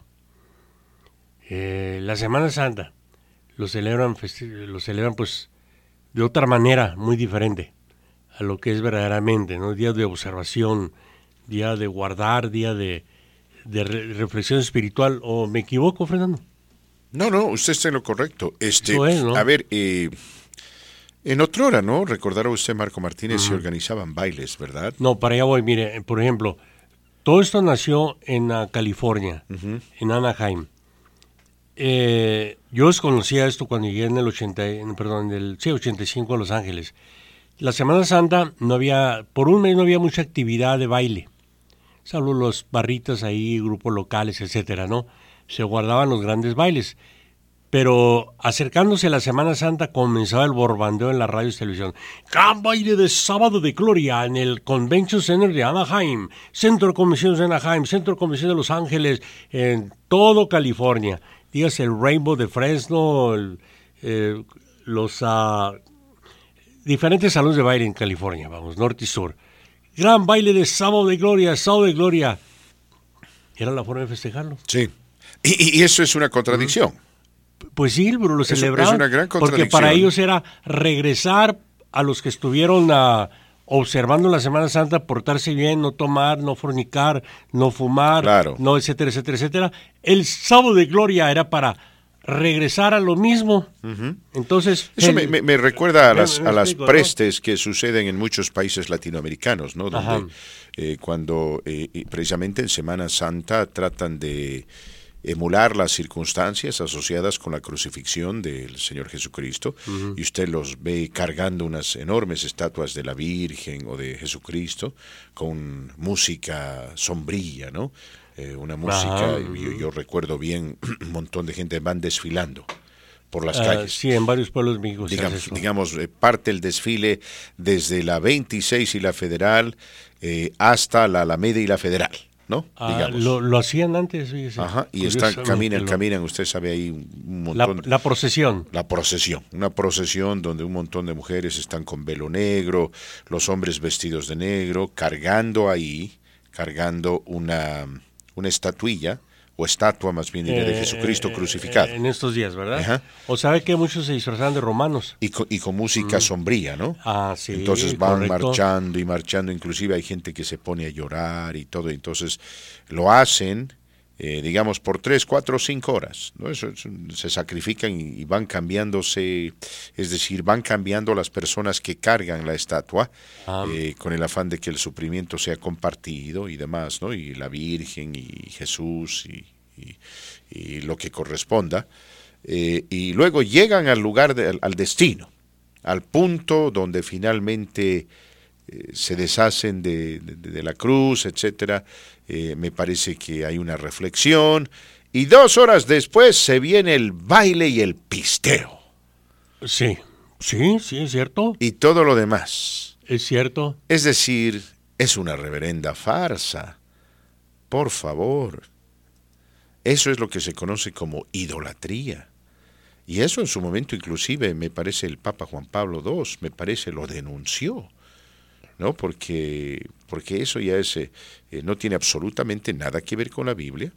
Es la invención de algún individuo que quiso aprovechar esta situación para dar lugar a alguna, entre comillas, emulación de la crucificación de Jesucristo. Todos toman el día libre. Como le digo, se viene el, entre comillas, sufrimiento y luego el presterío, la fiesta y el pisteo. Uno de los compañeros de trabajo de fin de semana le preguntó, viene al caso, a don Alfredo, oiga, es de origen colombiano el muchacho con asilo político. ¿Qué pasó? Le pregunta, oiga, el Viernes Santo vamos a trabajar. Y le dice, Marcos, contéstale. Sí, compa, vamos a trabajar. ¿Pero cómo? Nuevo en la ciudad, no en el sistema. Aquí se trabaja, compa. Bueno, en algunos... Y sí se le hizo extraño, claro, en verdad le digo. Claro, ¿verdad? Hay muchos lugares que están cerrados el Viernes Santo, lugares, centros nocturnos. Aquí en Denver. No todos. No todos. Allá en México casi todos. Sí, ¿no? En nuestros países es un día muy respetado. Exacto, muy respetado, es cuestión de tradición, ni jueves ni viernes. ¿No? Ni Hoy es Jueves Santo, viernes, es un día mayor también grande. Ni jueves ni viernes, mis queridos amigos, y ya el fin de semana lo toman de otra forma, ¿no? Le hago una pregunta, sin afán de ofender allá afuera a nadie. ¿En la Biblia hay algún pasaje o Jesucristo realmente quería vernos sufrir? Pues Él sufrió para que nosotros no suframos. Quería vernos sangrando, entregando nuestra fe hacia Él. Él sangró para que nosotros Él quería no sangremos. vernos. No, en lo absoluto. Ahora, claro, hay que recordar un verso bíblico que tiene mucho significado, nos guste o no, para bien o para mal. Dice, no te pido que los quites del mundo, sino que los guardes del mal. ¿Qué quiere decir eso, Marco Martínez? Que aquellos que creemos en Dios, que nos sometemos a los cánones de la fe cristiana, también vamos a sufrir. ¿Por qué sin distinción de religión, ojo, aquí no se trata de criticar, son preguntas, muchos en el púlpito, cualquiera que sea la religión, asustan al feligres, asustan a los que están presentes con te vas a ir al infierno? ¿Por qué esa costumbre? ¿Que no se trata de dar la palabra de Dios con mucha fe? Dios quería vernos contentos, quería vernos felices, ¿no? Bueno, me explico. La Biblia es clara acerca del camino a la salvación, ¿no? Es evidente que todos somos creación de Dios, pero no todos somos hijos de Dios. De acuerdo a la fe cristiana, ¿no? Quien quiere ser cristiano, quien quiere ser miembro de la familia de Dios, tiene que recibir a Cristo en su corazón. Eso lo dice la Biblia. Y lo dice claro. Ahora, puede que usted vaya a una iglesia católica y tenga a Cristo en su corazón, o puede que sea miembro de la iglesia luterana y tenga a Cristo en su corazón, ¿no? Pero esa es una decisión individual, personal. Le digo esto porque cuando se predique ese evangelio, usted se va a encontrar con gente que no quiere recibir a Cristo en su corazón.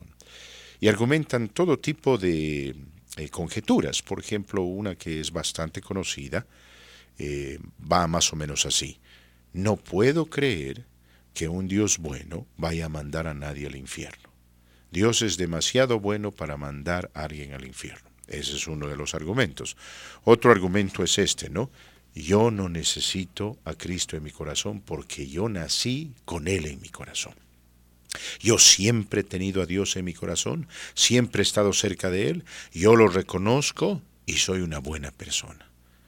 Si yo no me voy al cielo, nadie se va al cielo. Usted reprocha a aquellas mamás que suelen decir, muchacho del demonio, si no te portas bien te vas a ir al infierno. No, pues es... ¿Sí reprocha eso? Por supuesto. Esas cosas no se tienen que decir. Pues lo dicen todavía muchos. Evidentemente, ¿no? Lo que usted dice es importante. Se debería predicar el amor de Cristo, se debería predicar acerca de su sacrificio y su resurrección, ¿no? Porque no es cuestión solamente de acordarnos de que Él fue crucificado, sino que resucitó de entre los muertos. Y es que es importante, mi querido amigo, que aquellos quienes decimos profesar la fe cristiana, por lo menos sepamos qué es lo que enseña la fe cristiana, ¿no? Es una reverenda vergüenza que muchos que dicen ser cristianos o creer en Dios o que Jesucristo o que soy católico, apostólico, romano, etcétera, y cuando usted les empieza a preguntar los cánones de su fe, no saben. Yo tenía un sargento en el ejército que era un vivo, era un payaso, pero le tenía mucho respeto porque era un hombre muy, pero muy, muy conocedor. Ahora, y esto es interesante, ¿no? Se reía, él era musulmán. Hasta el día de hoy me acuerdo su apellido, se llamaba Sergeant Pearson. Es un apellido suizo. Entonces un día charlando con él le digo, o sea, ¿usted es suizo? Y se me ríe, me dice, ¿tengo cara de suizo? Y le digo, no.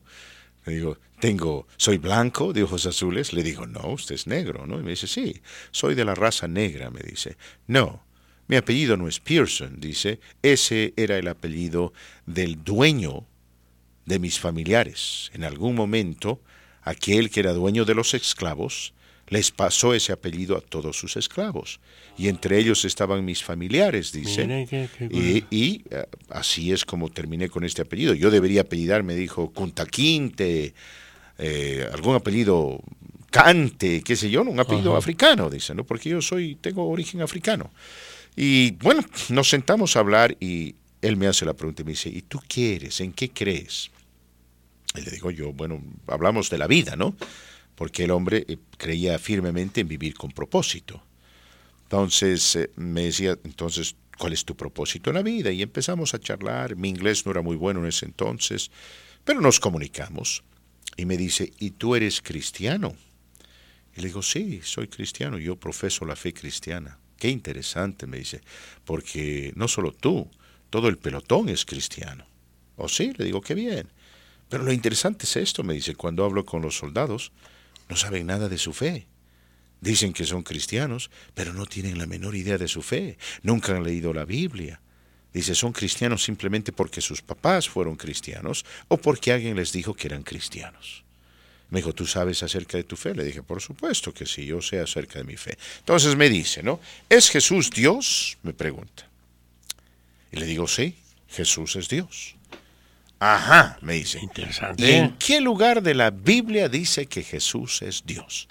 Me dice, ¿me podrías mostrar en este momento un lugar en la Biblia, en el Nuevo o Antiguo Testamento, donde diga que Jesús es Dios? Y le dije, no hay un solo lugar donde específicamente se diga que Jesús es Dios o donde Él diga, yo soy Dios. Pero hay un montón de versos que implican que Él es Dios, ¿no? Y nos pusimos a examinar algunos de esos versos. Pero me dice, pero en ningún momento dice que es Dios. Y le digo, no tenía que decir que era Dios. Pero de muchas formas dio a entender que era Dios, desde su bautismo con Juan Bautista, la oración al Padre, un montón de versículos donde él dice, el Padre y yo somos uno. ¿Y quién es el Padre? Le digo, es Dios. ¿No? Entonces tuvimos una interesante conversación porque él había sido bautista y en ese entonces se había convertido a la fe musulmana.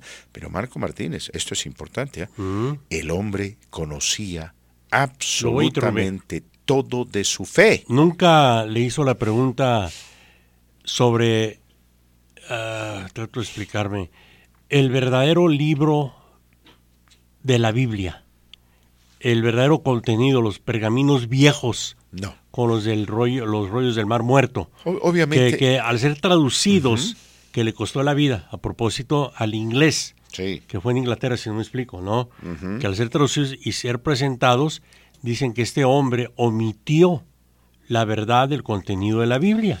Eso no lo sabemos, pero lo que le puedo decir es esto, que después llamó a unos soldados y les dijo, vengan para acá.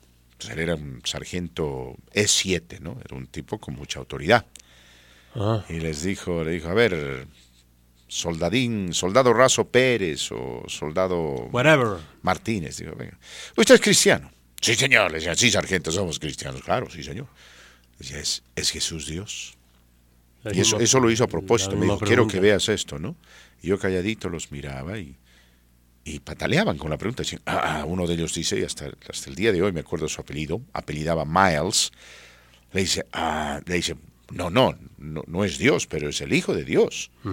Entonces me mira y me dice, ¿tú eres hijo de Dios? Y yo le digo, por fe, claro, soy hijo de Dios, ¿no? Esa es mi fe, esa es mi convicción. Entonces Jesús era tu hermano. Y le digo, en cierta medida sí, pero él es directo descendiente de Dios. Le digo, yo soy hijo de Dios gracias a Jesús, a través de él. Como dice, nadie viene al Padre si no es por mí. Eso dice, ¿no? Entonces, se hizo la burla de estos muchachos. Te juro. Se hizo la burla de estos muchachos, los envolvió, los desenvolvió y al final me dijo, ese es el problema, me dijo, de los cristianos en este país o los que dicen ser cristianos no saben nada. Entonces, si yo digo de su fe. Que en ocasiones suelo decirlo, Jesucristo mi Dios, Señor. Está bien. Estoy en lo correcto. Es bíblico. Soy hijo de Dios, ¿no? Claro, es bíblico. Pero bueno, él me decía eso, ¿no? Me decía, entonces, ¿cuál es el camino a la salvación? Y le decía, la Biblia es clara. Le decía, después del judaísmo vino el cristianismo y Jesucristo vino a este mundo para morir por nuestros pecados y sacrificarse, ¿no? Como un cordero santo para que usted, yo y cualquier otra persona tengamos entrada a su reino y a su familia simplemente recibiéndolo en el corazón. Usted lo recibe en el corazón, eso es lo que la Biblia dice. Usted recibe a Cristo en su corazón como Señor y Salvador y es salvo. No hay nada más. No tiene que hacer absolutamente nada más. Si, por ejemplo, quiere usted convertirse al judaísmo, pues lo someten a un procesamiento bastante largo, ¿no? Donde hay muchísimas exigencias. La fe judía es muy exigente acerca de quienes quieren ser judíos. Es más, si usted habla con los judíos, ellos le dirán, a diferencia de ustedes cristianos, dicen, nosotros no hacemos proselitismo, es decir, nosotros no estamos ahí buscando convertir al mundo al judaísmo. Por el contrario, si alguien quiere convertirse al judaísmo, tiene que verdaderamente tener esa pasión, ese deseo, esa hambre, dicen ellos, ¿no? Ustedes los cristianos, por el contrario, van evangelizando, qué sé yo, a África, a Asia, a Rusia, a Sudamérica, a México, en fin, ¿no? Los misioneros estadounidenses, canadienses, viajan para tratar de evangelizar y convertir gente al cristianismo como lo mandó Jesús, ¿no? Cuando dijo, id por todo el mundo y predicad mi evangelio. Los 12 apóstoles. Sí. Que muchos de ellos murieron trágicamente, perseguidos o etcétera, ¿no? Fue Jesucristo el fundador de la iglesia. Se supone que la iglesia empezó con él. Ahí entra la gran controversia. San Pedro, dicen, fue el fundador. No, Pedro no fue el fundador. Porque Jesucristo dejó las bases. Fue el primer pastor. Sí, fue el primer pastor. Pero dicen que él fue el fundador de la iglesia católica.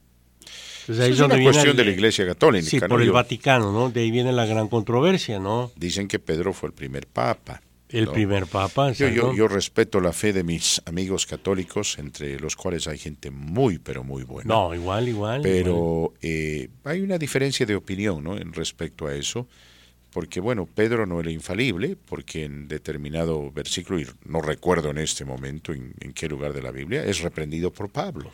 Eso quiere decir que se equivocó. ¿Cuál fue el que ejecutaron boca abajo a Pedro? Pedro, ¿verdad? Sí. Pedro fue crucificado boca abajo porque no se sentía digno de ser crucificado como Jesucristo. Por esto del gallo cantará 3 veces. No, eso vino después. La crucifixión de Pedro vino después. No, por eso después. La crucifixión vino después, sí, entiendo. Lo que pasa es que Pedro era una persona muy emocional. Entonces Jesucristo lo mira y dice, le dice, porque dice, Señor, nosotros, yo estaría ahí. Ahí estoy parafraseando, ¿no? Sí, parafraseando de que yo voy a estar ahí, yo te voy a defender y demás. Y le dice, antes de que el gallo cante 3 veces, tú me negarás. No, porque somos al fin y al cabo seres humanos y no somos frágiles. Es interesante la plática, don Sergio, porque va de acuerdo al día.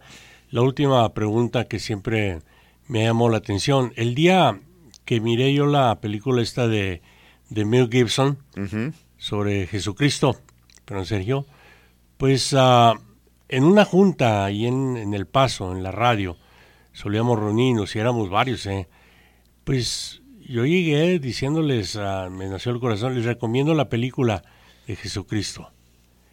Y 2, 3, pues lo digo sin afán de ofender, pero no estoy criticando la pasión de Cristo. Me sorprendió la reacción, entre ellos el que era mi jefe, se paró y se persinó. Se persinó. No, yo soy católico. Bueno, Mel Gibson es católico. Entonces dije, bueno, espérame. Ay, no, y el otro dijo, no, yo no quiero ver, es muy sangrienta esa película. Y yo pero quiere ver Rambo. Me quedé con la boca abierta. Dije yo, bueno, ¿a quién no importa si eres católico o judío o lo que seas? Claro. Es la verdad, y nada más que la verdad, y faltó. Entonces yo le digo al que dijo de la sangre, no, Dios, eso no es nada para lo que le hicieron en verdad al Señor Jesucristo. A ver, la película, sí, The Passion of Christ, la película generó $700 millones en ganancias, fue increíblemente popular. Nadie la quería producir. Del mundo, nadie la quería producir. Y el 92% de aquellos quienes vieron la película la aprobaron. Inclusive aquellos que no comparten la fe cristiana, ¿no? Ahora, ¿sí? Entre los que escuchan este programa, nosotros tenemos a personas que practican la fe judía, a mí me consta. También a mí. Lo he conocido y es una excelente persona el señor. Personas que practican la fe católica y que tienen esa convicción y también son excelentes personas, e inclusive personas que practican la fe musulmana. Sí, tenemos a un señor que es mecánico y que escucha el programa, y también nuestro amigo Abraham Romo, ¿no? Entonces a todos los respetamos. Yo respeto a todos y respeto a aquellos que tienen convicciones espirituales, pero lo importante es esto, ¿no? Ya sea que usted practique la fe judía o la fe musulmana o la fe cristiana, es importante saber lo que uno cree. Sí. ¿Verdad? Porque si no nos envuelven y desenvuelven, como sucedió con David Koresh, y creó su secta allá en Waco, Texas, y pues vendió un montón de humo y la gente se tragó el humo. A ver, usted se ha encontrado con ese salmo que dice, el salmo de David, que dice, y ungirás mi cabeza con aceite, mi copa está rebosando, ¿verdad? Sí. Eso estaba asociado con tradiciones judías del sacrificio y enmarcadas en su cultura. ¿Vos sabés qué dijo David Koresh? Dijo que eso se refería a su órgano sexual y que el aceite eran los líquidos o jugos vaginales de las mujeres, y con esa excusa se acostó con un montón de las feligresas de su secta. ¿Me entiende? Entonces les vendió humo y se tragaron el humo. Claro, cuando uno sabe lo que cree, entonces puede ponerse firme y decir un momentito, eso no es lo que la Biblia enseña, ¿no? Y es que eso pasa cuando uno toma un texto y lo saca totalmente fuera del contexto. ¿Fue asesinado Jesucristo por cuestión religiosa, política, o quiénes fueron realmente? Por ambas cosas. Pero ahí entramos también en otra controversia. Lo miran como un peligro. Ahí entramos en otra, y es una interesante controversia, ¿no? Esto del judaísmo y de los judíos. Sí. Usted sabe, y yo también, que por mucho tiempo en este país, organizaciones que promovían el racismo en contra de los afroamericanos también eran racistas en contra de los judíos. ¿Se acuerda? Sí. Y ellos argumentaban de que los judíos habían crucificado a Jesucristo y por eso los rechazaban. Es más, rechazaban a cualquier otra persona que no se someta a su fe. El Ku Klux Klan, por ejemplo, mis queridos amigos, utilizó el cristianismo como excusa, ¿no? Con el afán de precisamente promover su agenda y convencer a mucha gente de que eran una organización con un objetivo divino. Y el último Trump, que no, Trump hizo lo mismo, ¿no?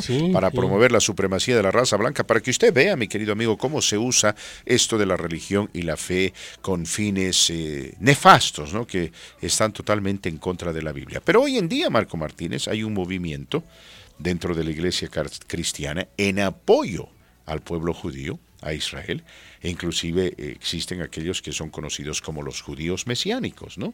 Judíos que creen en Jesucristo y que incorporan el cristianismo a su fe, una especie de fe híbrida del judaísmo y el cristianismo. Muchos judíos ciertamente no aprecian ni aprueban eso, pero por lo menos ese distanciamiento y ese celo que otrora existía, ahora ha pasado a segundo plano, aunque me he encontrado con varios artículos que dicen que muchos de los que apoyan a Donald Trump y de los que promueven la supremacía blanca son antisemitas. Odian también al pueblo judío. ¿No tiene usted temor que se ofenda a la gente con lo que ha compartido? No, para nada, Marco Martínez. Porque usted es de los únicos que dice abiertamente qué es en realidad en la vida. Sí. Me explico, ¿no? No creo que la gente se ofenda porque somos muy respetuosos, ¿no? De todas las personas que escuchen el programa y de la fe que profesan. Siempre hemos sido respetuosos, hasta respetamos a los trotskistas, Marco Martínez, a los maoístas, a los comunistas. Allá afuera nunca lo han tratado de reclamarle, ofenderle, decirle, ¿por qué usted, cuando se malinterpreta su mensaje, para su monólogo? Nada. Siempre me han tratado bien, debo admitir, la gente siempre se ha portado bien conmigo, eso lo aprecio muchísimo, porque creo que la gente sabe algo, ¿no? La gente sabe que aquí somos honestos, somos transparentes y tenemos un sincero deseo de ayudar a la comunidad, y cuando expresamos una opinión lo hacemos siempre en un marco de respeto, ¿no? Y no, a mí no me ofende el que quiera discutir de cuestiones de fe y de fundamentos y demás. Cuando quieran, yo estoy convencido de lo que creo. No busco discutir yo con la gente porque creo que es un tema personal, pero bueno, hay gente que siempre quiere y no hay ningún problema. Yo estoy convencido de mi fe. Le digo por esas críticas que ya pararon a propósito, y qué bueno que me hicieran, no es que esté resentido, me sorprendieron más que nada, ¿no? Cuando toco esta canción de Himno a la Humildad, que es a la Virgen de Guadalupe, escrita por Marco Solís, pues me sale en programación, la toco y inmediatamente me llovió la crítica, ¿no? Que soy un hipócrita, que si digo ser cristiano, ¿por qué está usted tocando la música a nuestra Virgencita o a Lupe.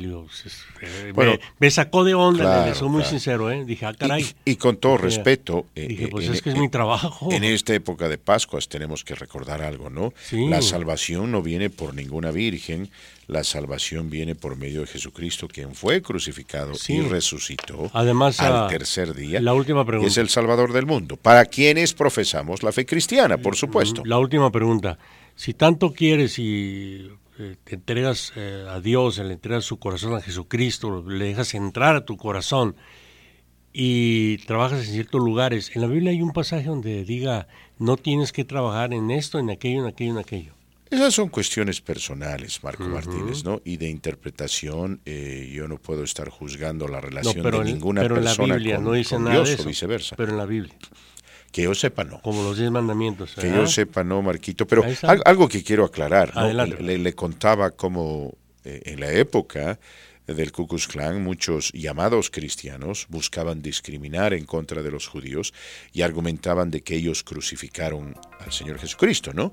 Entonces, no sé, no recuerdo bien el nombre, pero un líder judío les contestó y tuvo razón. Dijo, no, señores, nosotros lo condenamos. Fueron los romanos quienes crucificaron a Jesucristo. En fin, era el cumplimiento de la profecía, pero para terminar, ¿no? esta pequeña reseña con este sargento, quiso reclutarme a la fe musulmana, y bueno, no tuvo fortuna porque, reitero, ¿no? Yo estoy convencido de aquello en lo que creo. Su convicción es fuerte. Con el respeto a él, quien también era un hombre de mucha fe y quien era muy consciente de su fe y los cánones de la religión islámica y demás. Pero me prestó un video en el cual debatían Jimmy Swaggart, se acordará usted, sí, el pastor, en representación del mundo cristiano, y un erudito de la fe musulmana que se llamaba Ahmed Didak. Y fue un debate interesante porque los dos se trataron muy bien, los dos hablaron de lo suyo. Ahmed Didak era un maestro, ¿no? de la fe musulmana, y Swaggart hizo lo suyo defendiendo la fe cristiana, pero al final la cosa acabó de manera amistosa. Ambos se dieron la mano, y creo que uno oró por el otro y viceversa, y en fin, ¿no? Lo interesante o lo importante, diré, es no promover el odio a través de la fe, porque eso va en contra de todo lo que enseña la Biblia. Correcto. ¿Con eso nos despedimos? Nos despedimos, Marquito Martínez. Feliz Jueves Santo. Igual para usted. Olvidarte como banda carnaval esta tarde en La Neta Show, 3:19.